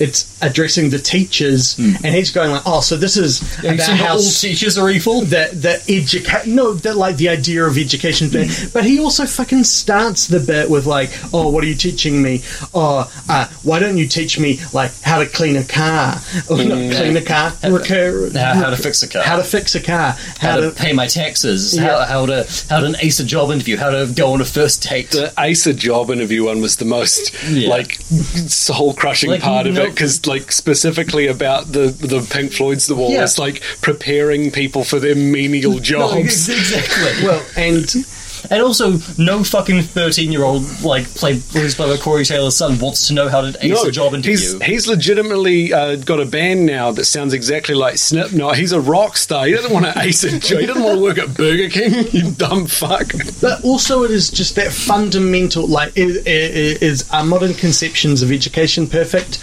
No. But, like, the idea that education should just be, like, a list of things that like, get you through the day. That is like, why learn maths? We have calculators in our pockets. And it's like, no, it's about learning systems and the shape of the world and how things fit together. And for instance, how the ideas of the wall fit together. And like, that sort of critique is like literally made in Pink Floyd's The Wall, where like there's that scene in the classroom of Pink sitting there like writing poetry. The teacher like picks up his poetry book, reads it out to the class, makes fun of them, and then like hits him on the knuckles, and then says, "Okay, now everyone write down exactly what I'm saying," and then starts saying, "The way that you figure out the like square footage of an acre or whatever," and everyone's repeating, and it's like. When they fucking have like Rob Scallon's teacher character say like, "Oh no, we don't teach you how to do any of that. We teach you algebra," the thing you're parodying made this same point in a better, more cinematic and more subtle way than you were doing. I did really like that scene in Pink Floyd's The Wall where the teacher comes and scolds Pink for writing poetry when he should be doing the rote memorization of whatever they're doing, and like the big time flex of Roger Waters using lyrics from Money, one of the most fucking successful songs of all time, and the teacher's like, "That's nonsense, that's rubbish," and Roger Waters was like, "Fuck you, man, that's dollars in my bank account, baby." I don't think you appreciate the irony of what you're doing. But it's also like one of those criticisms comes from a place of understanding a very specific moment, and the complete and going into the details of that moment in a way that makes it like more universal. and the other is a person speaking from an incredible point of privilege, going like who had attentive enough parents and good enough education that he doesn't realise how important being taught to read and write and consider science and maths and social stuff. He can just be like, oh, why didn't they teach me to do kick flips? And their like whole list, the whole like thing, the whole like all the things he lists off about, like, oh, how to fix a car and do my taxes. Like, it's just a fucking like boomer Facebook meme. Kids don't, like, schools don't teach kids how to be part of society. Like that. Why don't you teach me how to drink from a hose? But also, like, the end point of all this, like, oh, why don't you fucking teach us how to just fuck real good, or like actual skills we'll use in the real world. They're just an incredible high five. I hope the mics caught it. But is like, oh yeah, you're right. We should promote apprenticeships more. And they'll be like, oh, but would that mean more taxes? No, hey, when I was young, people didn't give me stuff except for all the stuff I was given because of the higher taxes. God. And, like, because Doug Walker is Gen X, right? You mean, he's 40? He's in his 40s. Yeah, 81. So, he's a young Gen Xer. So how is he such a fucking boomer? Because so much of, like, his whole... Because boomer is a state of mind. Because, like, obviously, like, I'm not intending to skip So Long Oscar Bates song because, boom, my mind is melting. I don't have consciousness anymore. But, like, his take on the fascist... on the iconic image, the walking hammers become walking iPhones, and it's about outrage culture. About everyone's just looking to get mad. That was the hardest bit to look at for me. I mean, instead of being waiting for worms, instead of saying, like, instead of a repetition of, like, waiting, it's tweeting. And then at the end, they do because there's a hand signal in Pink Floyd's The Wall. They do like an X, they do like crossed hammers, which is in professional wrestling. If the referee throws up the X, that means that one of the performers is legitimately injured. Fun story. Oh, wow. Anyway, and so in Doug Walker's The Nostalgia Critics The Wall, they do like a hashtag out of their arms. And we're all just screaming hashtag. It's the most fucking Riverdale boomer writing teenager bullshit I've seen in a fucking YouTube clip. Because the whole moral of it is like, people are mean to me online. People just want to hate people. His take on the song, but it's very specifically about the rise of English fascism and by extension universal fascism. I mean, they have done an incredible job of franchising. You gotta give it to them. The song about the, like, re-emergence of fascism in the 70s and 80s, and about the, like, pressures of being one of the most famous people in the world, becomes like everyone's just trying to get mad at stuff online, and no one's mad at anything specific. It's just whatever they can be mad at. Which is, let's be clear, what he is doing throughout this film. It is him. It's such a fucking pissy 40 minutes of a YouTube video. He's such a whinging bugger. It is, and I apologize for the gender term. It's just someone bitching. It's just someone being like, I can't believe this film dares compare World War II with education, and you're like, but, like, actually, stop. Think about it for 2 seconds. Think about who were making it, what time, what is the relationship between their education and World War II. Also, World War II happened 80 years ago and is still a genesis point of almost every issue we have in our world. Saying it's irrelevant or disrespectful to connect it to any part of the modern condition is lunacy, I guess. I mean, it's just so dumb. It's so dumb. Like, it's crazy. So dumb. It's so dumb and so whiny. It's incredibly unfunny for like what is normally like a comedy style review show. Well, like, I guess the question that those like, what do you think happened? Like, what is Doug Walker like on a day-to-day basis? Like, how does he? But he's not good. Because all I can see is just this man who has absolutely no sense of reality. Yeah. Or, like, and he's just probably just a massive shit. I mean, inevitably, right? Like, probably the worst person in the world. But let's talk about "So Long, Oscar Bates" song. Which, Yeah, so musically, it's the hardest one to listen to. It's and like visual, like visually, So in Pink Floyd's The Wall, there was a song called "Goodbye Blue Sky," which is about being a child during the Blitz. It's about other stuff as well, but that's a lot of it. It is, and that's where like Ben's favorite piece of the movie comes from, the animation of the metal bird, and it's there's just a bunch of incredible animation in there. Yeah, what it does is it uses this like incredibly like expressionistic animation to get across the horror of being a child during the Blitz and how terrifying that must have been. It's this like song about the kind of like death of hope and the kind of like premature end of childhood. And Doug Walker's version is called "So Long, Oscar Bates Song," and it's about how this section is so like slow and boring, but also isn't it dumb that they're putting monsters in World War II? Isn't that tonally strange to have these weird cartoons in this bit of the Blitz?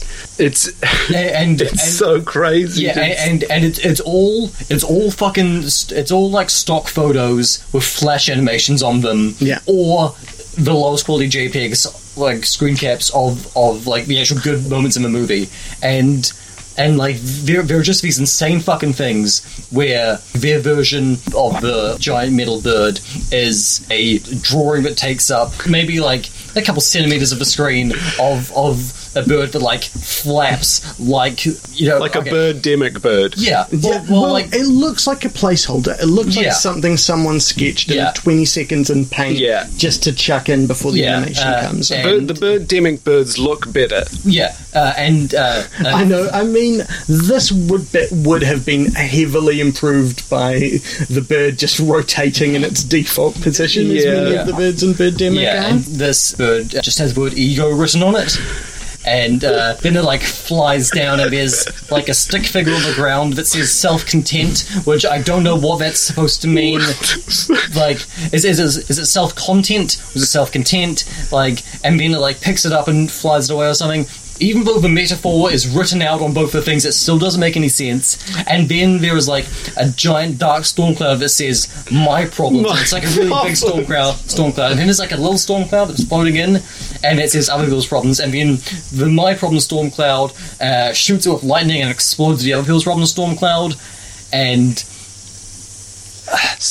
like this is a fucking song from a child's perspective about growing up in like one of the most horrifying scenarios you could possibly grow up in. Well, and saying that you're at that level of disrespect for a song, saying that this is meaningless, it's just bait for Oscars. Yeah. Which also it wouldn't be eligible for an Oscar because it's not an original song. It was on the album. Yeah. So it's not Oscar bait in any fucking sense of the word. But it's also like Doug, it's actually not eligible for an Oscar. But taking that as the premise of your song, the premise of your parody. It's just actually wrong.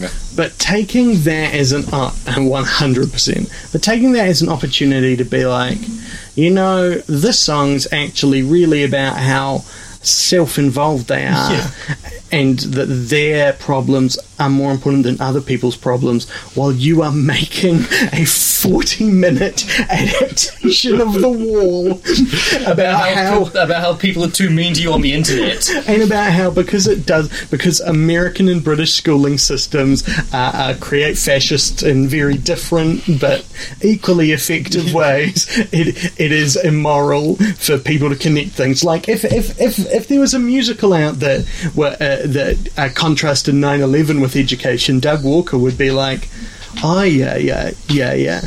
But no, but because it's outside of his field of view, Illinois, he is like, what else is he doing when he has that cloud that says my problems destroy the one that says everyone else's problems?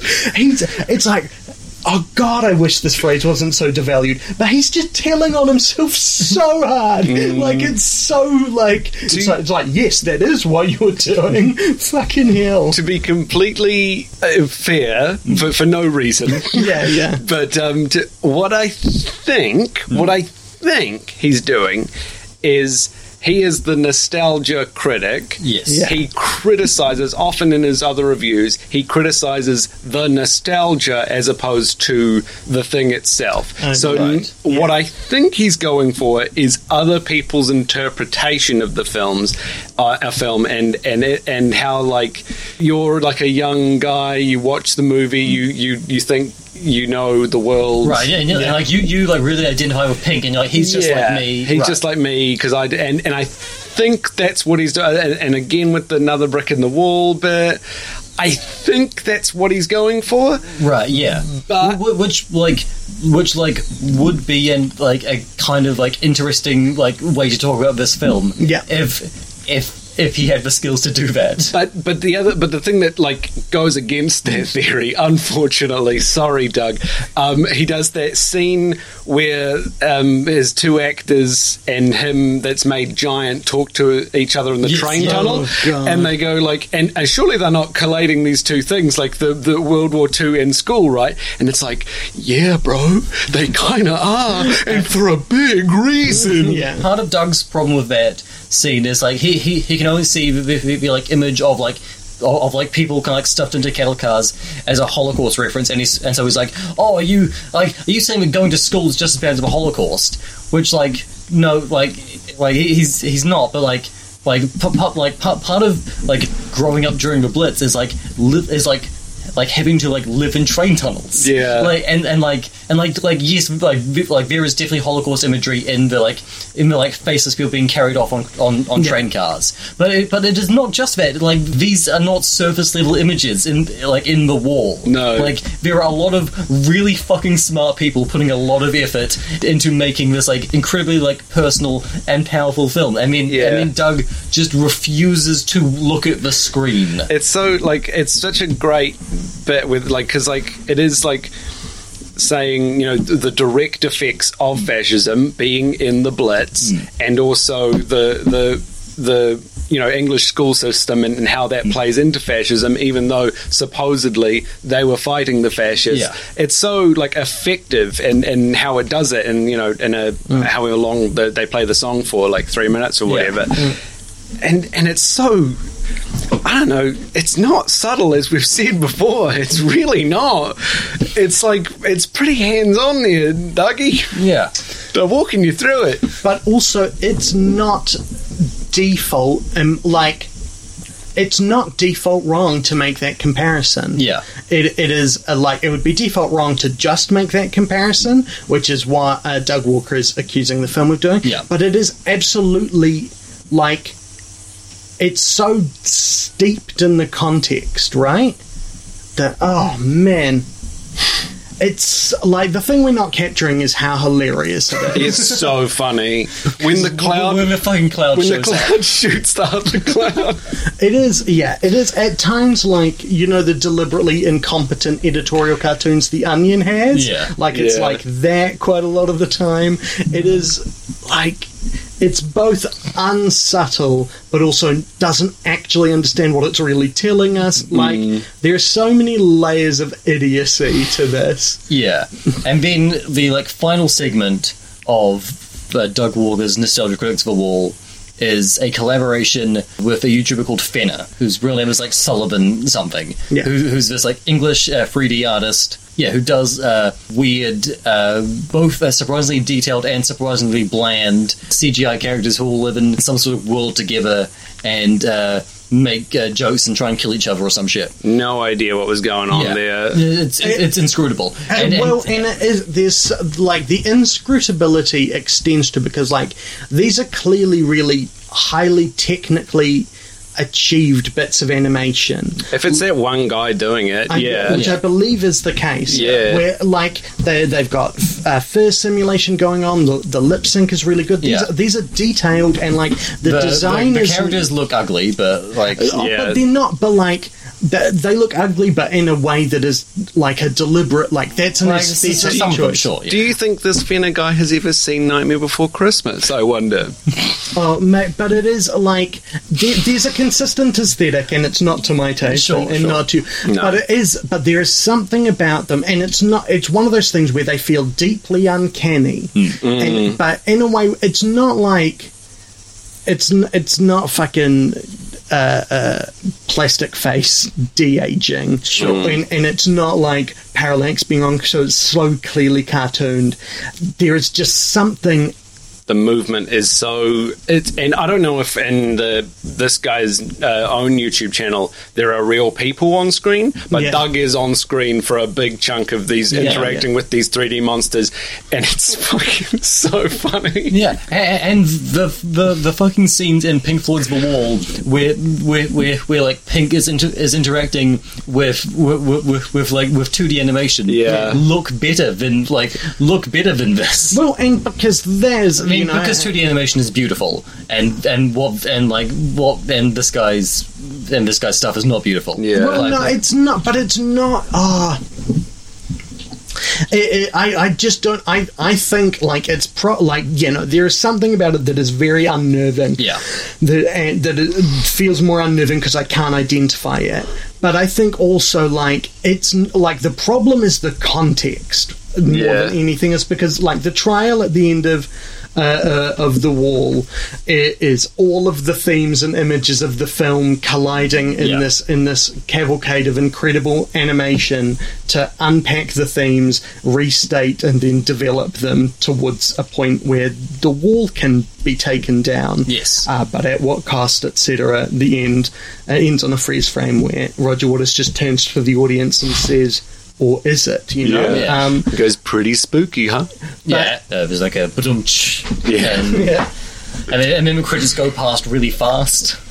But this section is these wee creatures, these wee little gremlins, arguing at length that all the weird monsters in The Wall should have, like, character and plot. Yeah. Which is the biggest case in the whole of the film.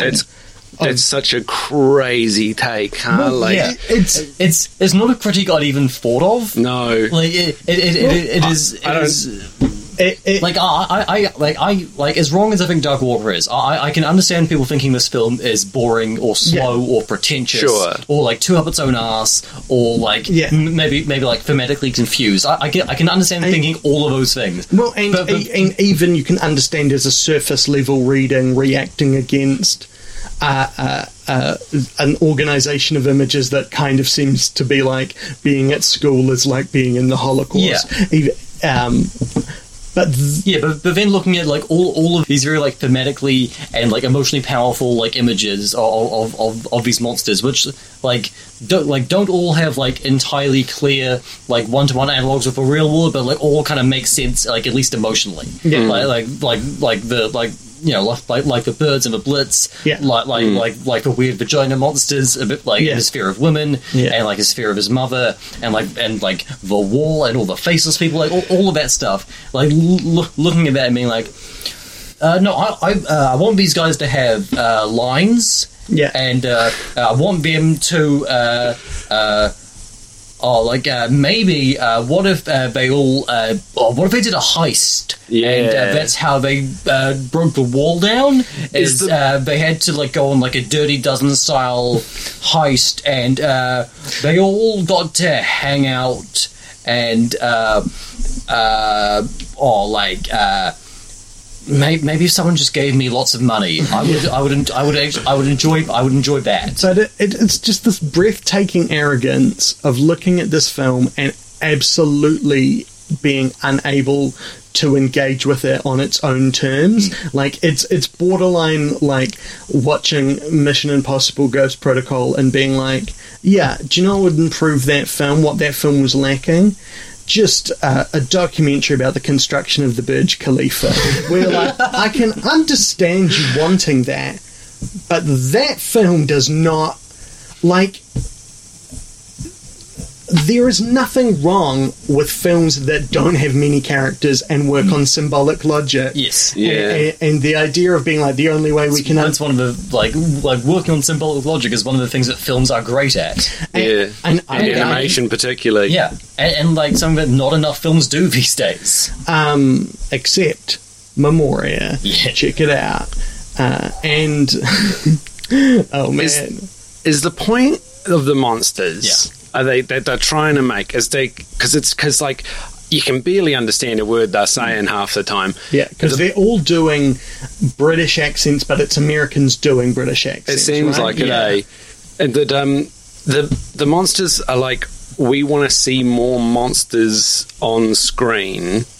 So like, because we're monsters. Yeah. Is that the point? Is that why it's so fucked? But like, even that is a terrible, because who would want to see that? Who would want to see monsters reviewing a movie with monsters in it going, I wish there were more monsters? What the fuck is the point of this? I do want to see Crumb from Real Monsters reviewing things. Oh, that's fair. But or what was the teacher? The Grundler? Yeah. I think that's that type of film you made up earlier. Oh yeah, the Groblin. Earlier, Ben invented a new gauge of film. It's only to be used for one movie. One movie. It's the Grumble. Grumble. Yeah. Yeah, the Groblin was only used for, as we all know, Men in Black 2. Yeah. Who doesn't love any film that contains Lara Flynn Boyle, I want to say? I enjoy any film that involves a song that tells you to nod your head to like this. Yeah. Oh, I remember the movie ends with the SpongeBob SquarePants theme being played by Corey Taylor. And everyone else is singing it, fucking sucks shit. And he says, and Doug says my favourite line, which is... his actual review of the film was good music and imagination. Incredible review. What? Just teacher who has given up on their student writing the report card, good at music and imagination, just complete lack of this is your job, dude. And you just had 13 minutes of singing to express those two ideas, and instead chose to focus on that sometimes people are mean to you because you suck, because you do shit things, and that this film you kind of half-watched, I presume, while looking at your phone, doesn't align with the views you imagine it has. Well, it seems like what happened is he watched The Wall about 25 years ago. Yeah. And then thought of the idea for this review, wrote a bunch of jokes, watched The Wall again, was like, fuck. No, who gives a shit? What do you think it was like on set? Bad. But like, I think it was probably fine. But there were all the, and this is what I kept saying, because there are other people in this, and it just, I cannot understand in 2018, 2019 when they were shooting this, being like, oh yeah, Doug Walker, that's a star I'm going to hitch my wagon to. Yeah. And there's this sad desperation in their eyes that is hilarious. There's a sense of people being held hostage, especially because they're all just clearly on a green screen. We haven't stressed how much of this film is poorly keyed green screen. If everything that isn't stock footage or their garage or hall, or like two sets I have, or a JPEG of the original film is just it's the shittiest green screen where people are doing the sort of running that like you do in like a joke about bad green screening. Yeah. It's like even Neil Breen managed to like get a big enough studio to like. I mean, he still managed to squander it and make his film look terrible, but he managed to get a big enough studio. But he could have like run realistically in a green screen environment if he felt like it. I wonder what Neil would think of The Wall. I would.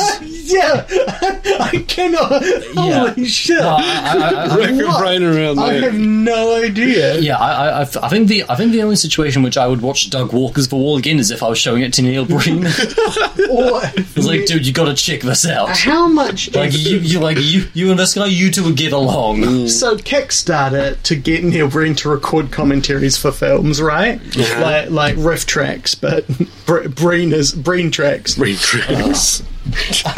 Straight from the Breen, baked Breens. Maybe he's high while he's doing it. It is. I just can't understand.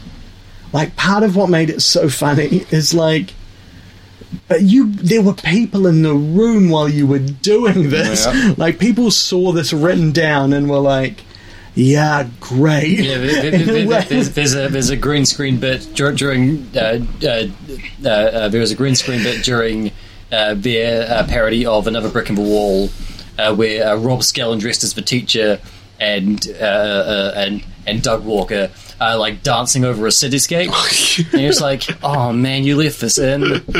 Oh, like okay, so a lot of the time, when people see something uncool on the screen, they're like, oh, that's a fuck up.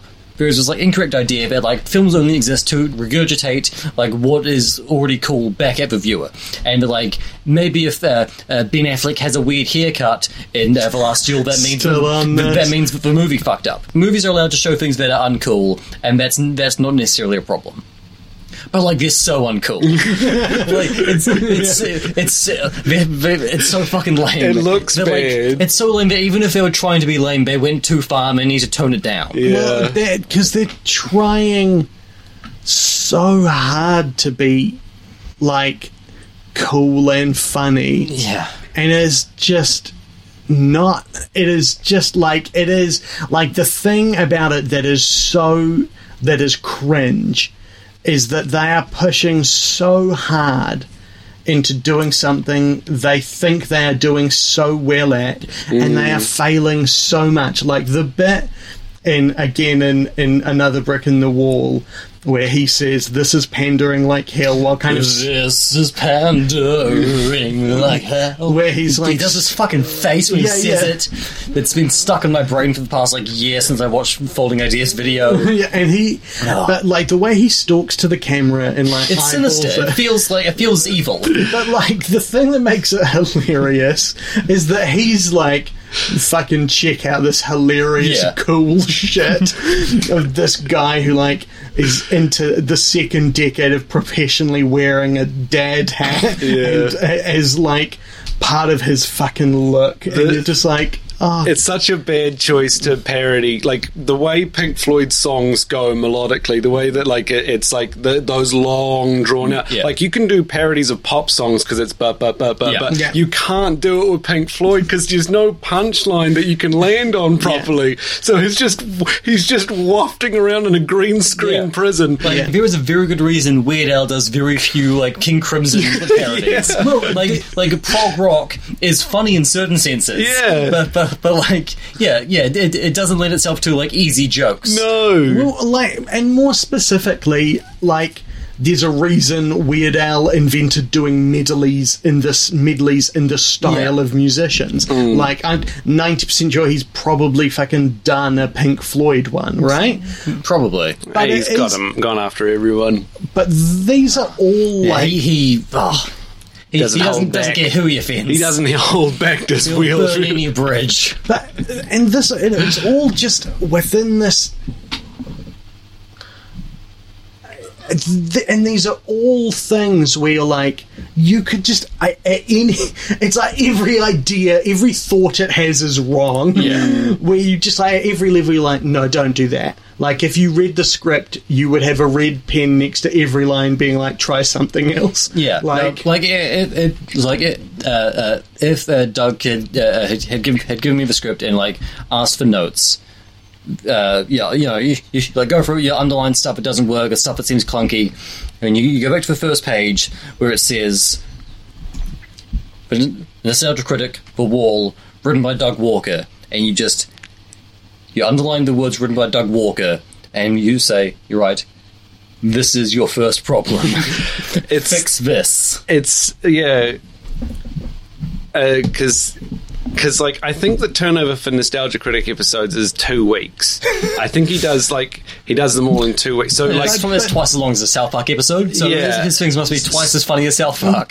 But like this feels like something they'd been working on for a while. Yeah. That's what I was going to say, because like a lot of it is like there's a temptation to be like, well, that's the problem is being like you've got this delivery system for these videos that you have to put out, but this is so much work. Like getting everyone on set and doing all of there's Brad Jones, who's I think maybe lives in the same city. He's the cinema snob who's also a Channel Awesome guy in this, and all the actors. He's the one guy who's still there, right? Yeah, he's also not a great guy apparently. He's he's the Bob Hoskins in this. But like getting everyone there, it's like there's so much more work than anything else I've seen by him, for sure. Well, and there are bits of it that are working very hard and not quite landing, are working very hard to be like shot-for-shot recreations. Yeah. And like there are bits where they've clearly put a lot of effort into reproducing frames or pieces of design. Yeah. And you're like, but like if you're putting that much, it's like my fucking mumblecore issue where I'm like, the writing and the ideas are the things that are free to work on. Yeah. And so you don't have to spend all this fucking effort doing something that's just so. Like, does anyone like this? No, yeah, I mean, Doug Walker likes it enough to release it as an album, which is like, holy shit. Like, the gumption, the gall. Do you think anyone bought that? Yes. Yeah. Let's go Billboard charts. How? Oh my god! Platinum did Doug Walker's The Wall go? Nothing. It's okay. Says no results. I mean, I get the Wikipedia says, would you like to try a better search? No. Are you okay? Hey, maybe consider bigging this one. Just checking in. Just Google here, checking in with you, pal. You all right? Everything going okay with you? No, it is that I get the Wikipedia pages for Metallica, the album, Rod Stewart, and every rapper alive, the best rapper alive every year since 1979 from the magazine Complex, which I kind of think is a Venn diagram that at the centre of which is Doug Walker not understanding things, Oh no, he's definitely like a metal guy, right? I mean, Corey Taylor was there. Yeah, but that's Slipknot. Slipknot is, no matter what you think, is metal, right? Sure. Hard rock, if you want to get in the weeds and the shit about it. Okay, but before we get to this review, I think I'm safe in saying this is shite. It's unrankable on Letterboxd, but yes, because it is not a film, rightfully so. But it is like, I would kind of put it right at the bottom, because while there are ones above it that are more abhorrent and like morally bad, this one is the one that is the least in any way an expression by any human. This contains the least art, like it in a way that feels to me the most dangerous, unless Jeremy Saville has actually encouraged any hate crimes, which would not be surprising. I mean, I don't know about hate crime. He likes people of different colour. He likes colours, and the colours are coming for you. The colours are coming for you. Colours are coming. The colours are coming. It's an Instagram post, Jeremy Saville. Go check out Jeremy Saville's Instagram. It's fucking brilliant. And don't bother about okay, when was this episode recorded? I have to go back. No, he hasn't posted since like October 2020. You'll be fine. We hate this. Everyone hates it. Yeah, it's a meme that everyone hates it, right? I don't think on any media could you find it even faintly positive review. Yeah, I'm having a really hard time doing that.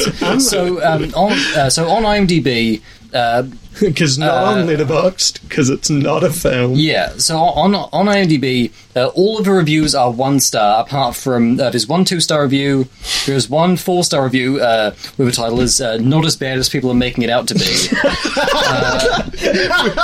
We might have to go with that one. I want to hear that. That seems the most earnest positive review, though, right? So the review I'm going to read is by an IMDb user called Eclectic Ennui, and the title of his review is So-So. Oh, all right. Okay. Warning, spoilers. What? Yeah. Currently on YouTube, this episode has more dislikes than likes. While I'm someone who gave it a dislike, I don't think it's one of the worst YouTube videos I've ever seen. This episode seems to be a tribute, open brackets, I'm not entirely sure, to the film Pink Floyd, The Wall, which I enjoyed, although it's been a long time since I've seen it. I used to watch the Nostalgia Critic a lot, but I've lost interest in the show. I watched this episode to see what all the fuss was about, and, well, I didn't like it. But it's not god-awful. It has parodies of songs from the film. For example, there's a parody of Comfortably Numb called Comfortably Dumb. Hardy ha ha. The songs aren't funny, and I wouldn't care to listen to them again. But I don't think they're atrocious. Positive review we can find is full of sarcastic attacks. The most positive review we can find contains the phrase "hardy ha." Doug Walker's singing voice isn't terrible. This episode is admittedly somewhat amateurish and cheap-looking. The animation in it ranges from being bad to okay. When it's trying to be horrifying, it does look kind of horrifying. I remember Pink Floyd The Wall being weird, and so is this episode, but the songs and the animation of the film are definitely better. Corey Taylor from the metal band Slipknot is in this episode, and at the end he performs a cover of the SpongeBob SquarePants theme with the cast members. It has nothing to do with Pink Floyd The Wall, and unfortunately is not that good of a cover, but at least it's short. At least it's short. There's a bizarre commercial with Doug Walker for something called Honey. I don't really know what it is. But it's not actual honey that bees make. For some reason, Doug is really hyperactive in the commercial. I guess he's trying to be funny, but he's not. It's weird watching him act like a crazy cartoon character without being funny. Also, the commercial goes on for too long. Even though the show is called The Nostalgia Critic, there doesn't seem to be much criticism of Pink Floyd The Wall. The Nostalgia Critic does say that he likes the film, but this episode is obviously different than other episodes where he sits in front of the camera and reviews a film. Again, I'm not quite sure if this episode is a tribute to Pink Floyd The Wall. Maybe it's a spoof. Maybe both. Well, unfortunately, it's not funny and entertaining. At times, it reminds me of this crappy low-budget film called The Amazing Bulk.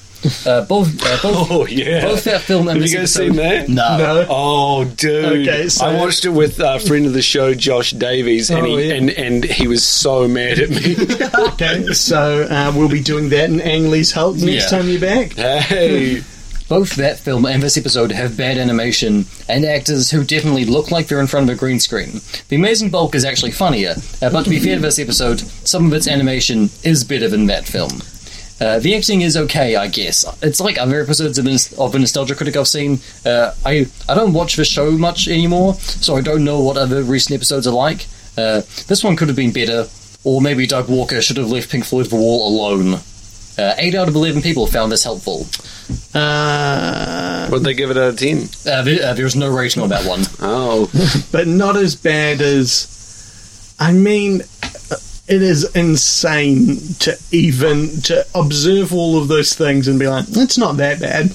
Yeah, what did you like about it then? No idea. It seems to be arguing that the fact that the film didn't involve the actual death of real humans makes it morally acceptable, makes it good. Makes it not as bad as everyone says. What are we doing if we're reviewing a review of Pink Floyd's The Wall? Yeah. Where are we right now? Which is an adaptation of the album The Wall. Yeah. Which is an adaptation of the concept of walls. Okay. Which is an adaptation of the walls we put between ourselves. Right. So because we fear being alone. Okay. Would you like to guess Eclectic Ennui's top 4 films? Yeah. This person has a list called My 10 Favorite Films of All Time. We'll do the top 4 of them. Okay. Number 1, their we'll go from 4. Yeah. Number 4. It's got a one-word title. Drive. No, but it does relate to movement. Speed. No. One of the cast members from Speed is in this movie. I just can't remember what other films Alan Ruck has been in. Well, it's actually Dennis Hopper. No. Sandy B. She's made... What film has she made that contains Gravity? Yeah. Oh. Okay, yeah, that's a good number 1 film. Shout out to my boy. That's number 4. Oh, yeah. Fuck you. That's the best film ever. 3 better films. I mean, I'll admit, I don't even think it's in Current's top 3, but this person? So, number 3. Let's see. It's got one of the stars of Licorice Pizza in it. I mean... Not a helpful clue. Yeah, I'm just trying to think of... I mean, I've seen all of Cooper Hoffman's work. Yep. Okay, it's by a director who likes when stuff looks really good, but everything just kind of takes its time, you know. This dude's a big fan of wheat. He likes people spinning around. Kylie Minogue. Terrence Malick. Terrence Malick, yes. Yeah, okay. So Tree of Life. Yep. Yep. Who is in Tree of Life? Sean Penn. Number 2 is, arguably the best movie of all time. Citizen Kane? No, it is on the Sight and Sound list. Okay, any clue I can think of now is just too obvious. Is it in black and white or colour? It's in colour. Okay, is it in English or another language? It's in English. Is it American? Okay, most of it's in English, but some of it's in a sort of like kind of language. 2001 in Space Odyssey. 2001 Space Odyssey. Oh, it could have been 2010, the year we met Contact. Yep. No, are there monkeys in there? It could have been Planet of the Apes. Yeah. Oh no, they don't really. But apes just talk English in that, right? Yeah, they don't. And number 1... and it's a bit racist to ask those ape actors to do it, you know? Mm-hmm. That's why in 2001 it's humans in costumes, but in Planet of the Apes they just got some ape actors in. Number 1, their favourite movie of all time. It's a documentary. Here are some of the cast list. Ed Asner, Pat Benatar, Jerry Brown, the former governor of California, Johnny Carson, Dick Cavett. Is it Who Killed the Electric Car? No. Sammy Davis Jr., Lou Dobbs, Thomas Dolby, Jerry Falwell, Ted Koppel, Peter Sellers. No idea. Like Woodstock? No. Here's a hint. Reading up a cast list, not helpful for this movie. Okay. Good. Because it did sound like a real collection of wacky races. This is a movie where the only words you hear are the name of the movie said over and over again. Very famous score. Who did the score? Philip Glass. Is it Yeah. I can't say it. It's Koyanskatsi. Yeah, Koyanskatsi. One of the Katskis. Yeah. Katsi, anyway. Yeah. It's a movie where the only words are Koyanskatsi. Keep going. Turn them for it. Why don't you just loop it? I don't have that ability. Technology has not yet advanced that far. Not for a voice like yours. Okay. Okay, everyone get ready for the next 5 hours. Okay. Ben. Yeah. I have a question for you. Go. Where can people find you online? Ben McGugan on YouTube. Got a good YouTube channel? It is. You got stuff coming up on there? I've got stuff coming up. I've got a review of the latest Pokemon movie. Not really a review, but I talk about it. Oh, yeah. Are you on Arceus? No, not yet. It's not. It's left Australia, but your copy. Right. Yeah, my copy. Yeah. So it's in the mail. Yeah. Hopefully coming soon. Will you YouTube your thoughts on that? Because I am interested. I probably won't do my thoughts on it exactly, but I will do another ranking of every Pokemon from worst to best, which is something you can find on my YouTube channel currently. It's a genuinely good video. It's a hell of a video. But obviously they've added a few more and a few new forms, so I got to do it again. Well, do you predict major changes? Nope. Anyway, You can find you on YouTube. Find me on YouTube. You're on Twitter. I'm on Twitter at Ben Magoogie. Yeah, often just Tweeting the word poop. yeah, Tweeting the word poop. I haven't done that in a while. Yeah, but you I believe you hinted recently you're going to start doing it again. A little trailer for the me tweeting poop every Wednesday. Check it out. Yeah. And apart from that, like performing comedy generally across the Auckland. Across Auckland. Yeah, and coming soon to any good podcatcher, every effing restaurant on Dominion Road. Yes. First episode of which will have previous guest of the show, Liv McKenzie. Yes. Yeah. Oh, yeah. So previous, it was last week. Remember, Finn, last week? Not 3 weeks ago. We were recording these so out of order at this point. What did we do? What was the last one we recorded? Rashomon. No, I remember it differently. Yeah, fucking piece of shit. He got me again, walked right into it. Rashomon is... It's a movie about memory. Oh. About people having conflicting memories. Well, no, I remember it differently. He did it so many fucking times during the episode. It's a great bit. I remember doing a good amount of time. Anyway, hey, Finn. Yes. Finn. Yes. Where can people find you online? Who gives a shit? You can find the show on Twitter at ShiteSoundPod, or you can email us at shitesoundpod@gmail.com. Hey, you can check out our website at shiteandsound.com if you like what I do, and I hope you do, and I've got quite a lot of self-esteem writing on that. You can find me on Twitter and Instagram as YouthaLives. Put bit.ly in front of that and you'll sign up for my newsletter. I have 2 other podcasts. One's called The Witching Hours. Check it out. It's spooky and weird. And the other is called The Slow Path. It is a relationship podcast where me and my partner watch Doctor Who until we die. Our theme song is The Nux by Kazam Blam. You can check him out on Bandcamp. Or in Power of a Dog. Or Cousins. Or How to Meet Girls from a Distance. Or many of the other films he's appeared in.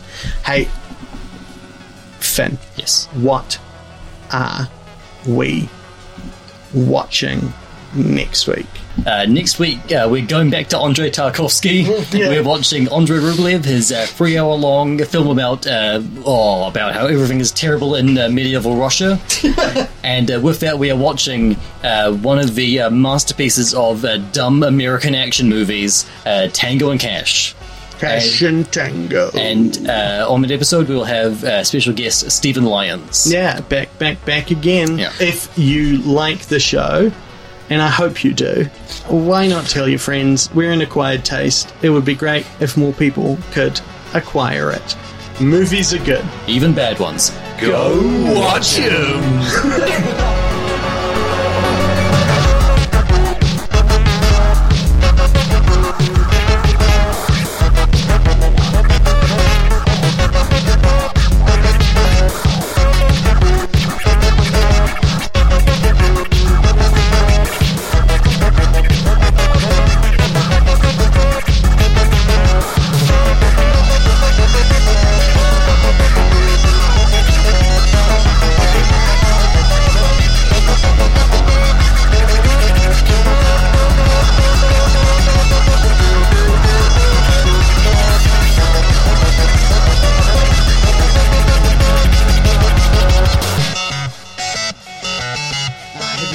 Gone a bit quiet in your headphones? No, it's too loud. Oh, too loud. Oh, it's just because I'm running off a different circuit. Right. So tell me, keep talking. Yeah, tell me when you're out. Yeah, that's good. Yeah. Sorry, because I'm coming out of the back. Right. We have different levels for each other. Sorry. No, all good. He's been trying to deafen me this entire time. I just didn't know. It's his ultimate goal for the podcast. Is it? No. I thought last time I was... for the podcast is to see more films. Last time I was here, you said your ultimate goal for the podcast was to make Finn feel happiness. I mean, yeah, I have worked on... But sometimes he has felt happiness. Talking about The Matrix 4. Yeah. That's it. Giving him a little tickle. No. Huh? That's the other good bit of Annette is Adam Driver singing while tickling Marion Cotillard. He goes up to us like, the tickle monster. It's like giant shirtless long haired Adam Driver, just like towering over Marion Cotillard, saying that he's the tickle monster. It's fantastic.